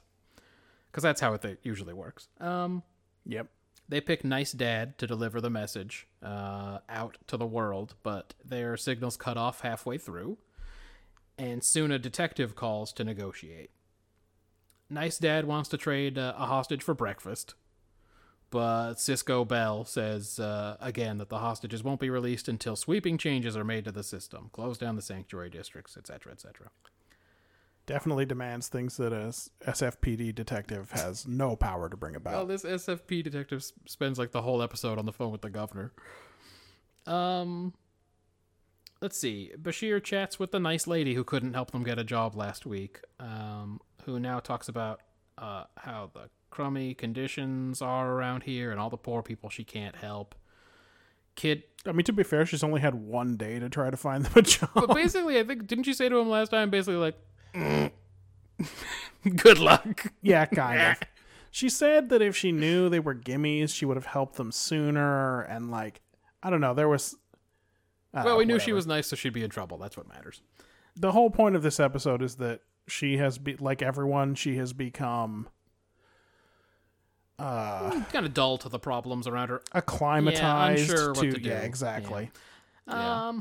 Desensitized is probably the right word to use. Kid Rock wants to kill the old man security guard, but Cisco does some clock acting, and Kid Rock backs down. He's now definitively not the alpha here. Are you talking about when he says that he doesn't like his hat? And I don't like your hat. Cisco yells at the old man guard, who shows no sympathy toward the poor suffering people he sees every day. Meanwhile, Smiley and Kira leap into the 60s for some hippie stuff that doesn't land. Nice Dad's no longer injured kid shows up at the sanctuary district, some more chatter with the hostages, and then the detective says that the governor can't do anything and that they need to give up or else. Dax fucking crawls out of a manhole cover inside the sanctuary district. And she immediately is followed by a Howard. Yeah, I mean, No joke. The main Howard that appears in Star It's Trek. that- Star Trek It's Howard. that Howard that played Baylock. Jadzia gets taken to the hostage room by some of the, I don't know, ghosts or whatever they're called, and is finally reunited with her buddies. Oh, they take her there to rape her Oh, for sure they're going to, yes. until they discover that she knows Cisco, and then they're real bummed out about Well, he's it. been clock acting that whole day, and they don't know what's going to happen next. They wanted to do a R so much. Cisco sends Bashir out to help her get her comm badge back, and they talk about how obviously she's going to need to escape this whole situation because the doctors would figure out pretty quickly that she's not a human person. Yeah, as soon as they saw that weird kangaroo pouch she's got. Yeah. They get her badge back way easy because this Howard likes good aliens like her and just gives it back to her. Yeah, we'll talk about it. She fucks off back down the manhole, and her whole mission was like not for much. Except she goes right back to Fancy Man and says she needs to use his phone /dentistry/lottery terminal to hack the internet and do a website. Get a scratcher or two. So they're going to get him back on the air so they can tell the world their story or whatever. Meanwhile, the detective's trying to talk the governor out of using force, but it doesn't go her way. It's breaking skulls time. O'Brien says they got 3 more places to try, but only enough chronoton particles for 1 leap, or whatever they're calling it. Yeah. So they pick one at random. What do you think happens? He literally closes his eyes and hits the button. Hey, he ends up. Hey, they get Hey, there. They did it. They picked the right one. They did it, everyone. What's weird is that they beam into. This is fine. They beam into San Francisco, but not where Cisco, and like they don't beam into that BART station. They're just elsewhere. Yeah, I guess they could localize it not enough. Yeah. Cisco talks baseball with these dudes, and then shit starts to go down. They move the hostages because they think they see guardsmen coming, and Kid Rock shows he's not such a bad guy because he gives his hat to that dumb kid. Troops... And then he and the nice dad go down in a hail of Yeah, bullets. troops rush into the room, and a bunch of shooting ensues. Kid Rock and Nice Dad go down, and Bell throws himself in front of the old security guard and takes a hit. The Cisco Bell. The troops, for some reason, let the now freed security guards watch Bell and Bashir and fuck off to shoot some other people. Nice Dad is dead. They all walk out into the carnage, and the old guard is like, "How could we have let this happen?" He says it with his mouth. And the security guards let Cisco and Bashir go, and they put their IDs on some dead bodies so everyone thinks they died. Somehow, though, the picture of Bell in the history books is still Cisco's picture. This is We'll get weird to it. because they find a dead body with the ID card that has a picture on it of a different man. But it's still And Cisco. somehow the picture that ends up in the... I guess because he was on the recording? Yeah, I guess because he went on the recording and said, "My name is definitely Gabriel Bell." I'm Gabriel Bell. Don't look into it. Everybody goes back to Defiant, back to the present, and on board, Bashir visits Sisko in his quarters. They notice everything turned out as expected, except Sisko's dang old picture is in the history books. Then they moralize a bit and the episode ends. Yep. What did you think these guys were trying to say this week? If you treat people like animals, they become animals. And conversely, if you show people you're not an animal, it makes it harder for them to treat you like Biddle one. said it. This is obviously basically the same take as the last episode, but I don't have a problem with, like, this is part 2 of that episode. That's fine. It's kind of weird when the take is very different in part 1 and part 2 anyway. Yeah, that's usually like a menagerie situation where it's like part 1 was an episode and part 2 was a flashback. Right. So it's an 8. It was an 8 last week. It's an 8 this week. It's the same idea in the, all the same things I said. Homelessness is a real problem, and people really were suggesting building ghettos in Los Angeles and so on, and the writers wrote this episode to address it. The take is not the problem with this episode. No, it's not. Yeah, you're right. The take hasn't really changed, so I guess it earns the 9 it got from me last week. The only other thing I had was the question, how did we let things get so bad? Yeah, it's a problem in execution that I'll talk about, but questions suck, so let's go with the same take. Right, and like that again, it gets points this week for the same reason it got big points last week. They're doing a big Star Trek, and this is a big and Star they Trek. can't stop talking about it. When Voyager went back to the past, they were not doing a big Star Trek. God, no, they were not. It was a fucking action thrill ride. It was a caper. Like, it wasn't about unchecked technology Nope. at all. No, it was about the Doctor getting a mobile emitter. Anyway, Ben has it as a 4 only. He says the actions of one person may seem insignificant, but it's what actually changes the future. I mean, I guess it's true that that's what Gabriel Bell does, but... Yeah, it happens in this episode. It was a problem with last episode that I noted, is that the episode talks about big sociological forces, but then it's very clear when Gabriel Bell dies. That's what and matters. And then at the end, Sisko's like, I'm Gabriel Bell, that it's like, oh, okay. So it really is about the one person. Yeah. So not only do I agree that it's kind of a theme that undercuts this episode, but I also agree that if that were the take, it's a 4 at best. Yeah. Because it's anti-Star Trek. Yeah. Flipping it around, he had a 2 on execution. A few quick scenes throughout history, cool for the costume designers, I guess. The future relies on Jadzia being a convincing actress, seems risky to me. Well, certainly if we know that in real life, Terry Farrell was not. The ugly weirdo, BC, does a fake rack of his shotgun when he says his big brag line. The whole thing felt very much like a preachy 80s movie, and it was very bad. Where are you? So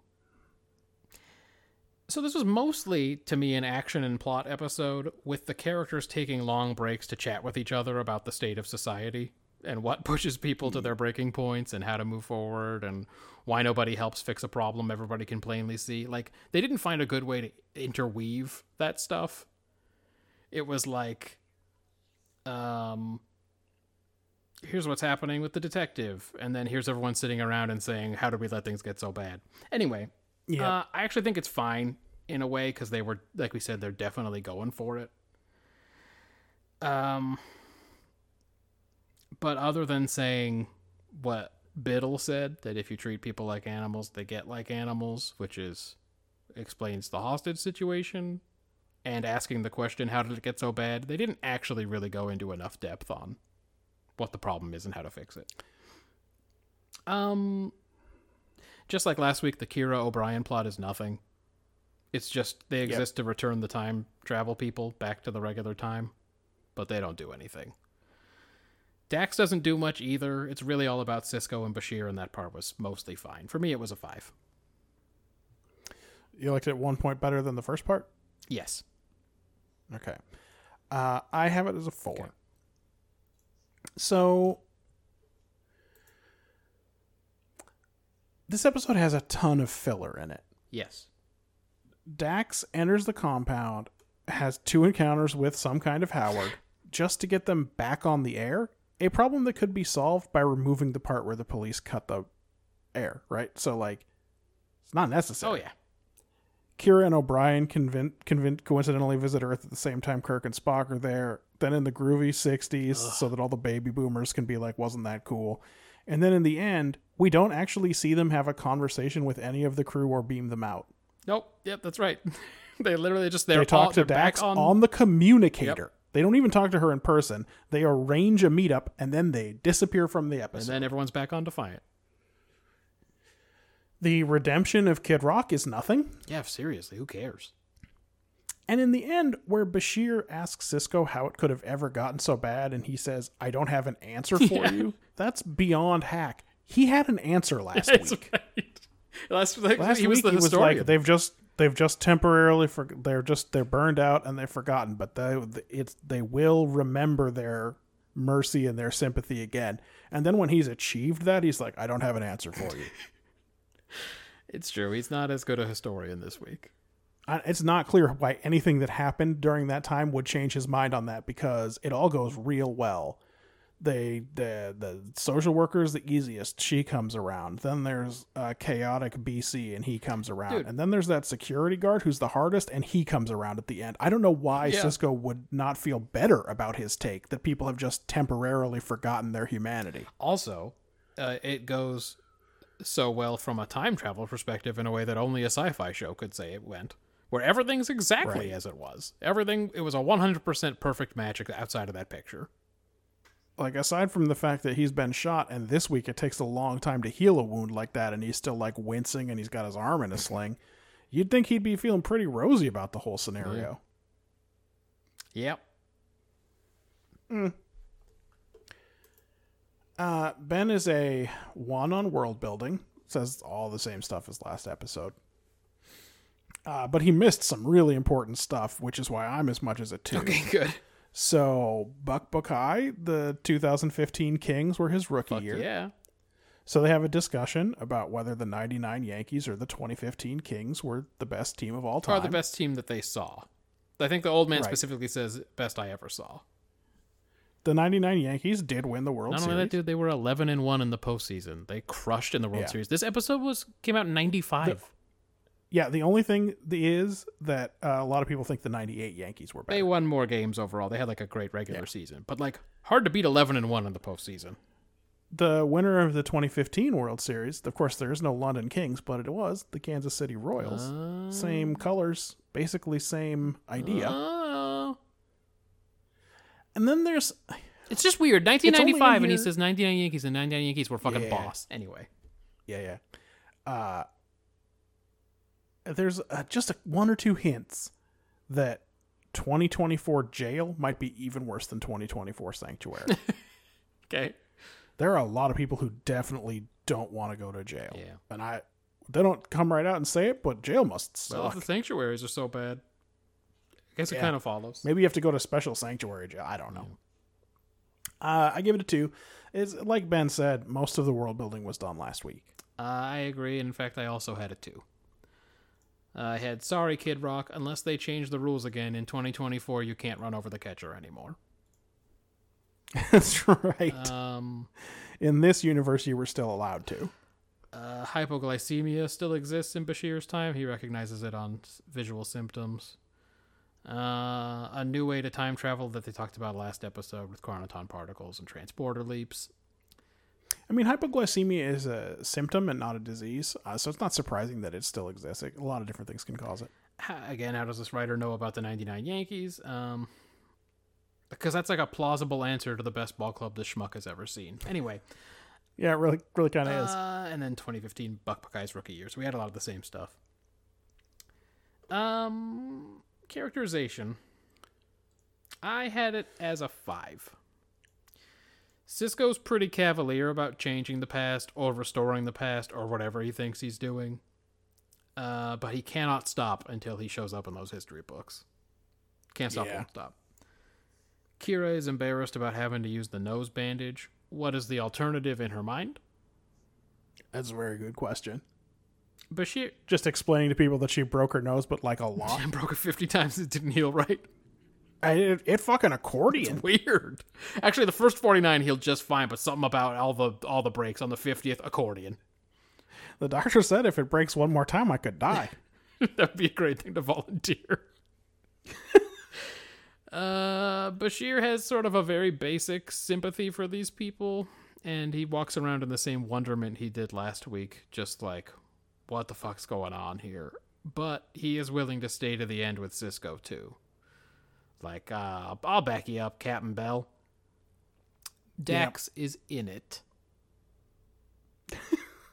You know what? It's a 4. It's a 4. Yeah. I also, my initial score is a 5. Cisco is still fine this week, but this is his role to play. Yeah. Like, this is very Captain Cisco. Like, this is Benjamin Cisco would be doing this. Sure. So, I thought Bashir was a little better this week than normal, but I did wonder if he's suddenly too good with people. Yeah, what happened to the piece of shit we all know? Like, he's been getting a little better over time. As far as we know, he didn't fuck Dax that time. She thought she was going to die, and she stayed in his bunk. Yeah, probably. But yeah, he's been very slightly improving since that episode with all the ambassadors. However, no one else in this episode matters. So, like you, I had it at a 5, but I think it's a 4. Yeah. Ben says it's a 3. Cisco's very serious, and Bashir is quaking most of the time, so pretty normal. Does he have any quick Yeah, he hitters? says he's morally certain that Cisco was going to look directly into the camera when he says, Bashir, I wish I had an answer. Yeah, it was delivered as if he was looking, as if he was. I spiking thought the old lens, man for was sure. going to do it when he said, how can we let this happen? Yeah, Yeah, it was not the kid who was just trying to get back to his family, but specifically the grizzled old man. What about you? I got a couple. Biddle seems like he could be played by Paul Scheer, just a 1-for-1 swap. Put him in a wig, please. Put him in that wig. Oh yeah, well he wears the hat almost all the episode. I want him in the long hair and the hat. Even Cisco can't possibly believe this police detective can reinstate the Employment Act. No, again, I think he's literally just quoting what he read in the history books. These are the things that happened. I should probably ask for them. O'Brien should be embarrassed because he realized way too late that there was a method to estimate what time period Cisco was in. Like, if they just thought to do reverse chronological and check the newspapers instead of just, I don't know, fuck it, let's try the 30s. Yeah, that's true. He really should have thought about that.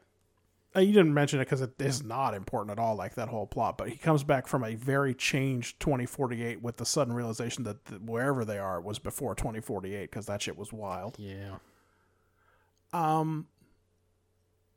Cisco's pajamas at the end Yep.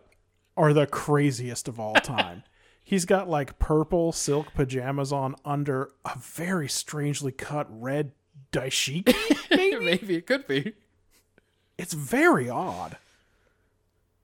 And then also, I know, I don't want to compare doctors, but Beverly Crusher would have had that bullet wound all healed up. Oh, yeah. No one would be wincing. She wouldn't have been making excuses about how the Defiant's under-equipped or whatever. Yeah, exactly. She knows about roots. Bashir did a real half-assed job on that bullet She knows wound. about some roots. She would have just gone down to Earth and got some roots. I gave Best Actor in this one to Detective Where's Her Boss, Okay. and Worst Actor to the Young Guard. That guy's not good. That leads directly into my quick hitters. This younger guard must have been hired for his ability to play injured hostage, because he gets his shit done right in Reservoir Dogs. He's the guy who gets cut on real good and loses an ear and shit. Man, they really dance around just saying he's an older white guy with a reasonable haircut, so let's put him on the fucking screen. Yeah, because we know that he's like a normal guy who's there for some reason. They specifically do not say white, but they say he's like an everyman or something. Right. And they can't use Kid Rock because, I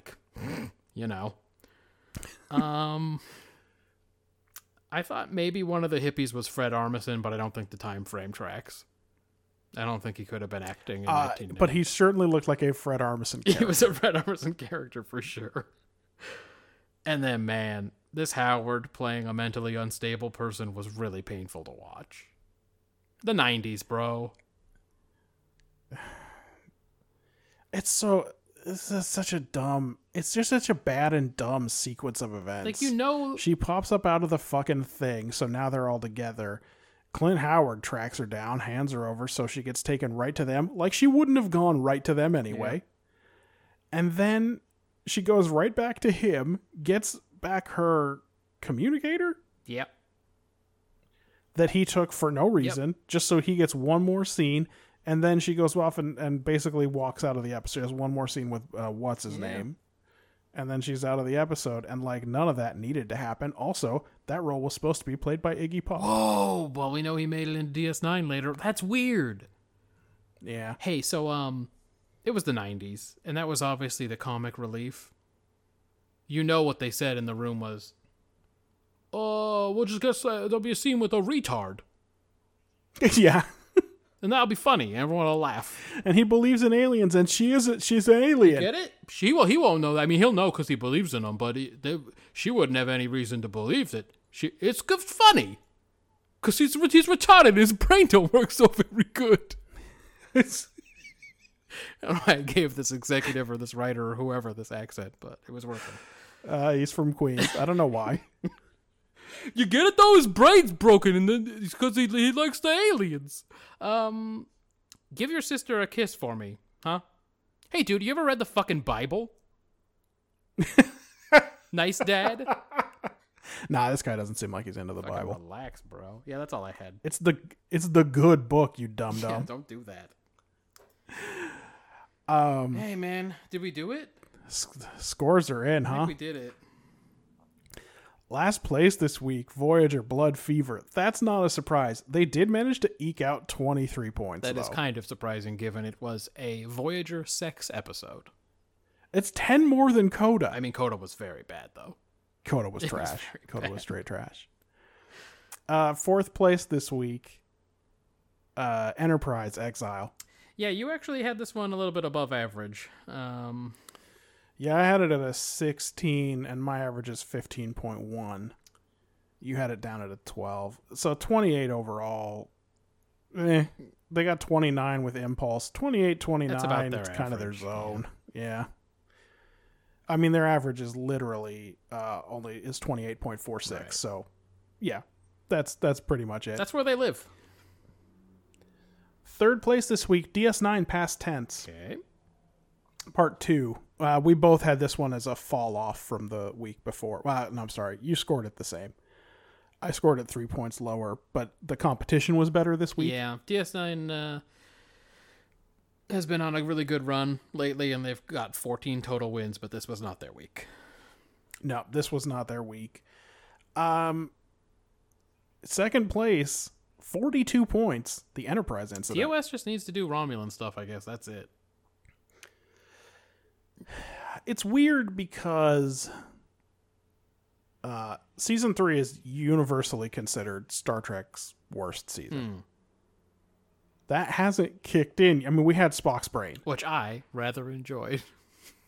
but like Enterprise at 42, it's been a long time since TOS had a 42. The second season was very bad. So how bad must the third season be? Yeah.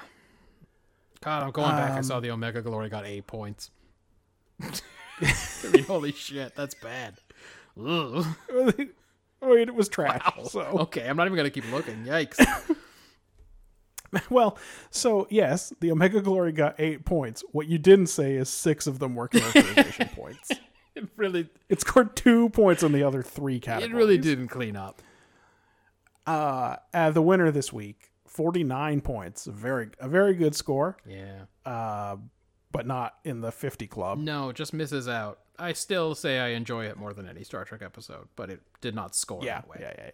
Yeah. TNG, the Defector. Yeah. That is their 20th win. First to 20. They're back up to 3 ahead of TOS.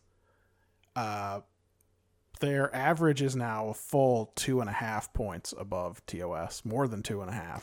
You know what I think is interesting about this episode that we talked over and over again, how it was paired with the enemy, is that the enemy scored 1 point higher for you and 1 point higher for me than the Defector did. Yeah. That's interesting. I never would have thought about that, because the Glornded Core episode doesn't seem like much, and the Defector seems like the really good one. But actually, in terms of this project, it was the enemy. Yeah, in that terms won. of points, it is the enemy outscores it. But again, All that good I think Worf that's stuff. because half of our categories are science fiction. Yeah. Premise and world building, That's right? true. And like I said, the Defector shines in the other two. Sure. It's not bad in premise and world building particularly, but it shines in the other two categories, which are not science fiction categories. Yeah. So 20 wins ahead of 17 for TOS, 14 for Deep Space Nine, Enterprise 4, Voyager 2. Alrighty. Next week, week Oh 58, boy. we're watching The Paradise Syndrome. I don't remember that. I don't know. Yeah, the thumbnail is what looks like a white woman dressed as a Native American standing in front of an obelisk. Okay, I remember that. Fuck. TNG, The Hunted. Oh. Hey, this one's going to come with a take. Oh, yeah. The Hunted has a I take. can feel for the sure. points 2 weeks away. Yeah. DS9, Life Support. I think I know which one this is. Voyager, Unity. The first real Borg episode. Unity! That also. And Enterprise, The Shipment. Yeah, it's about a shipment, probably. It's about a shipment. It's about some Zindies. They know where a Zindi planet is now. Yeah. So that arc continues. That's what you should watch if you're playing along. But next week will be a mailbag. So send us mail. That's at BrotherDate on the Twitter machine. You can send us your audio files to the email address, brothers@brotherdate.com. And just go to the website. Check out Landrew. He grows every 2 weeks. It only grows more powerful. He is extremely powerful and robust now. We raised up a son that could eat up his weight in groceries, I would say, about Andrew. All right, everybody. It was fun. Peace out. He's like, oh, the only person you ever liked was your grandpa. I'll be him. Oh, he does. I'll be Yeah, your it's grandpa. weird. It's real weird. Call me Pop Pop.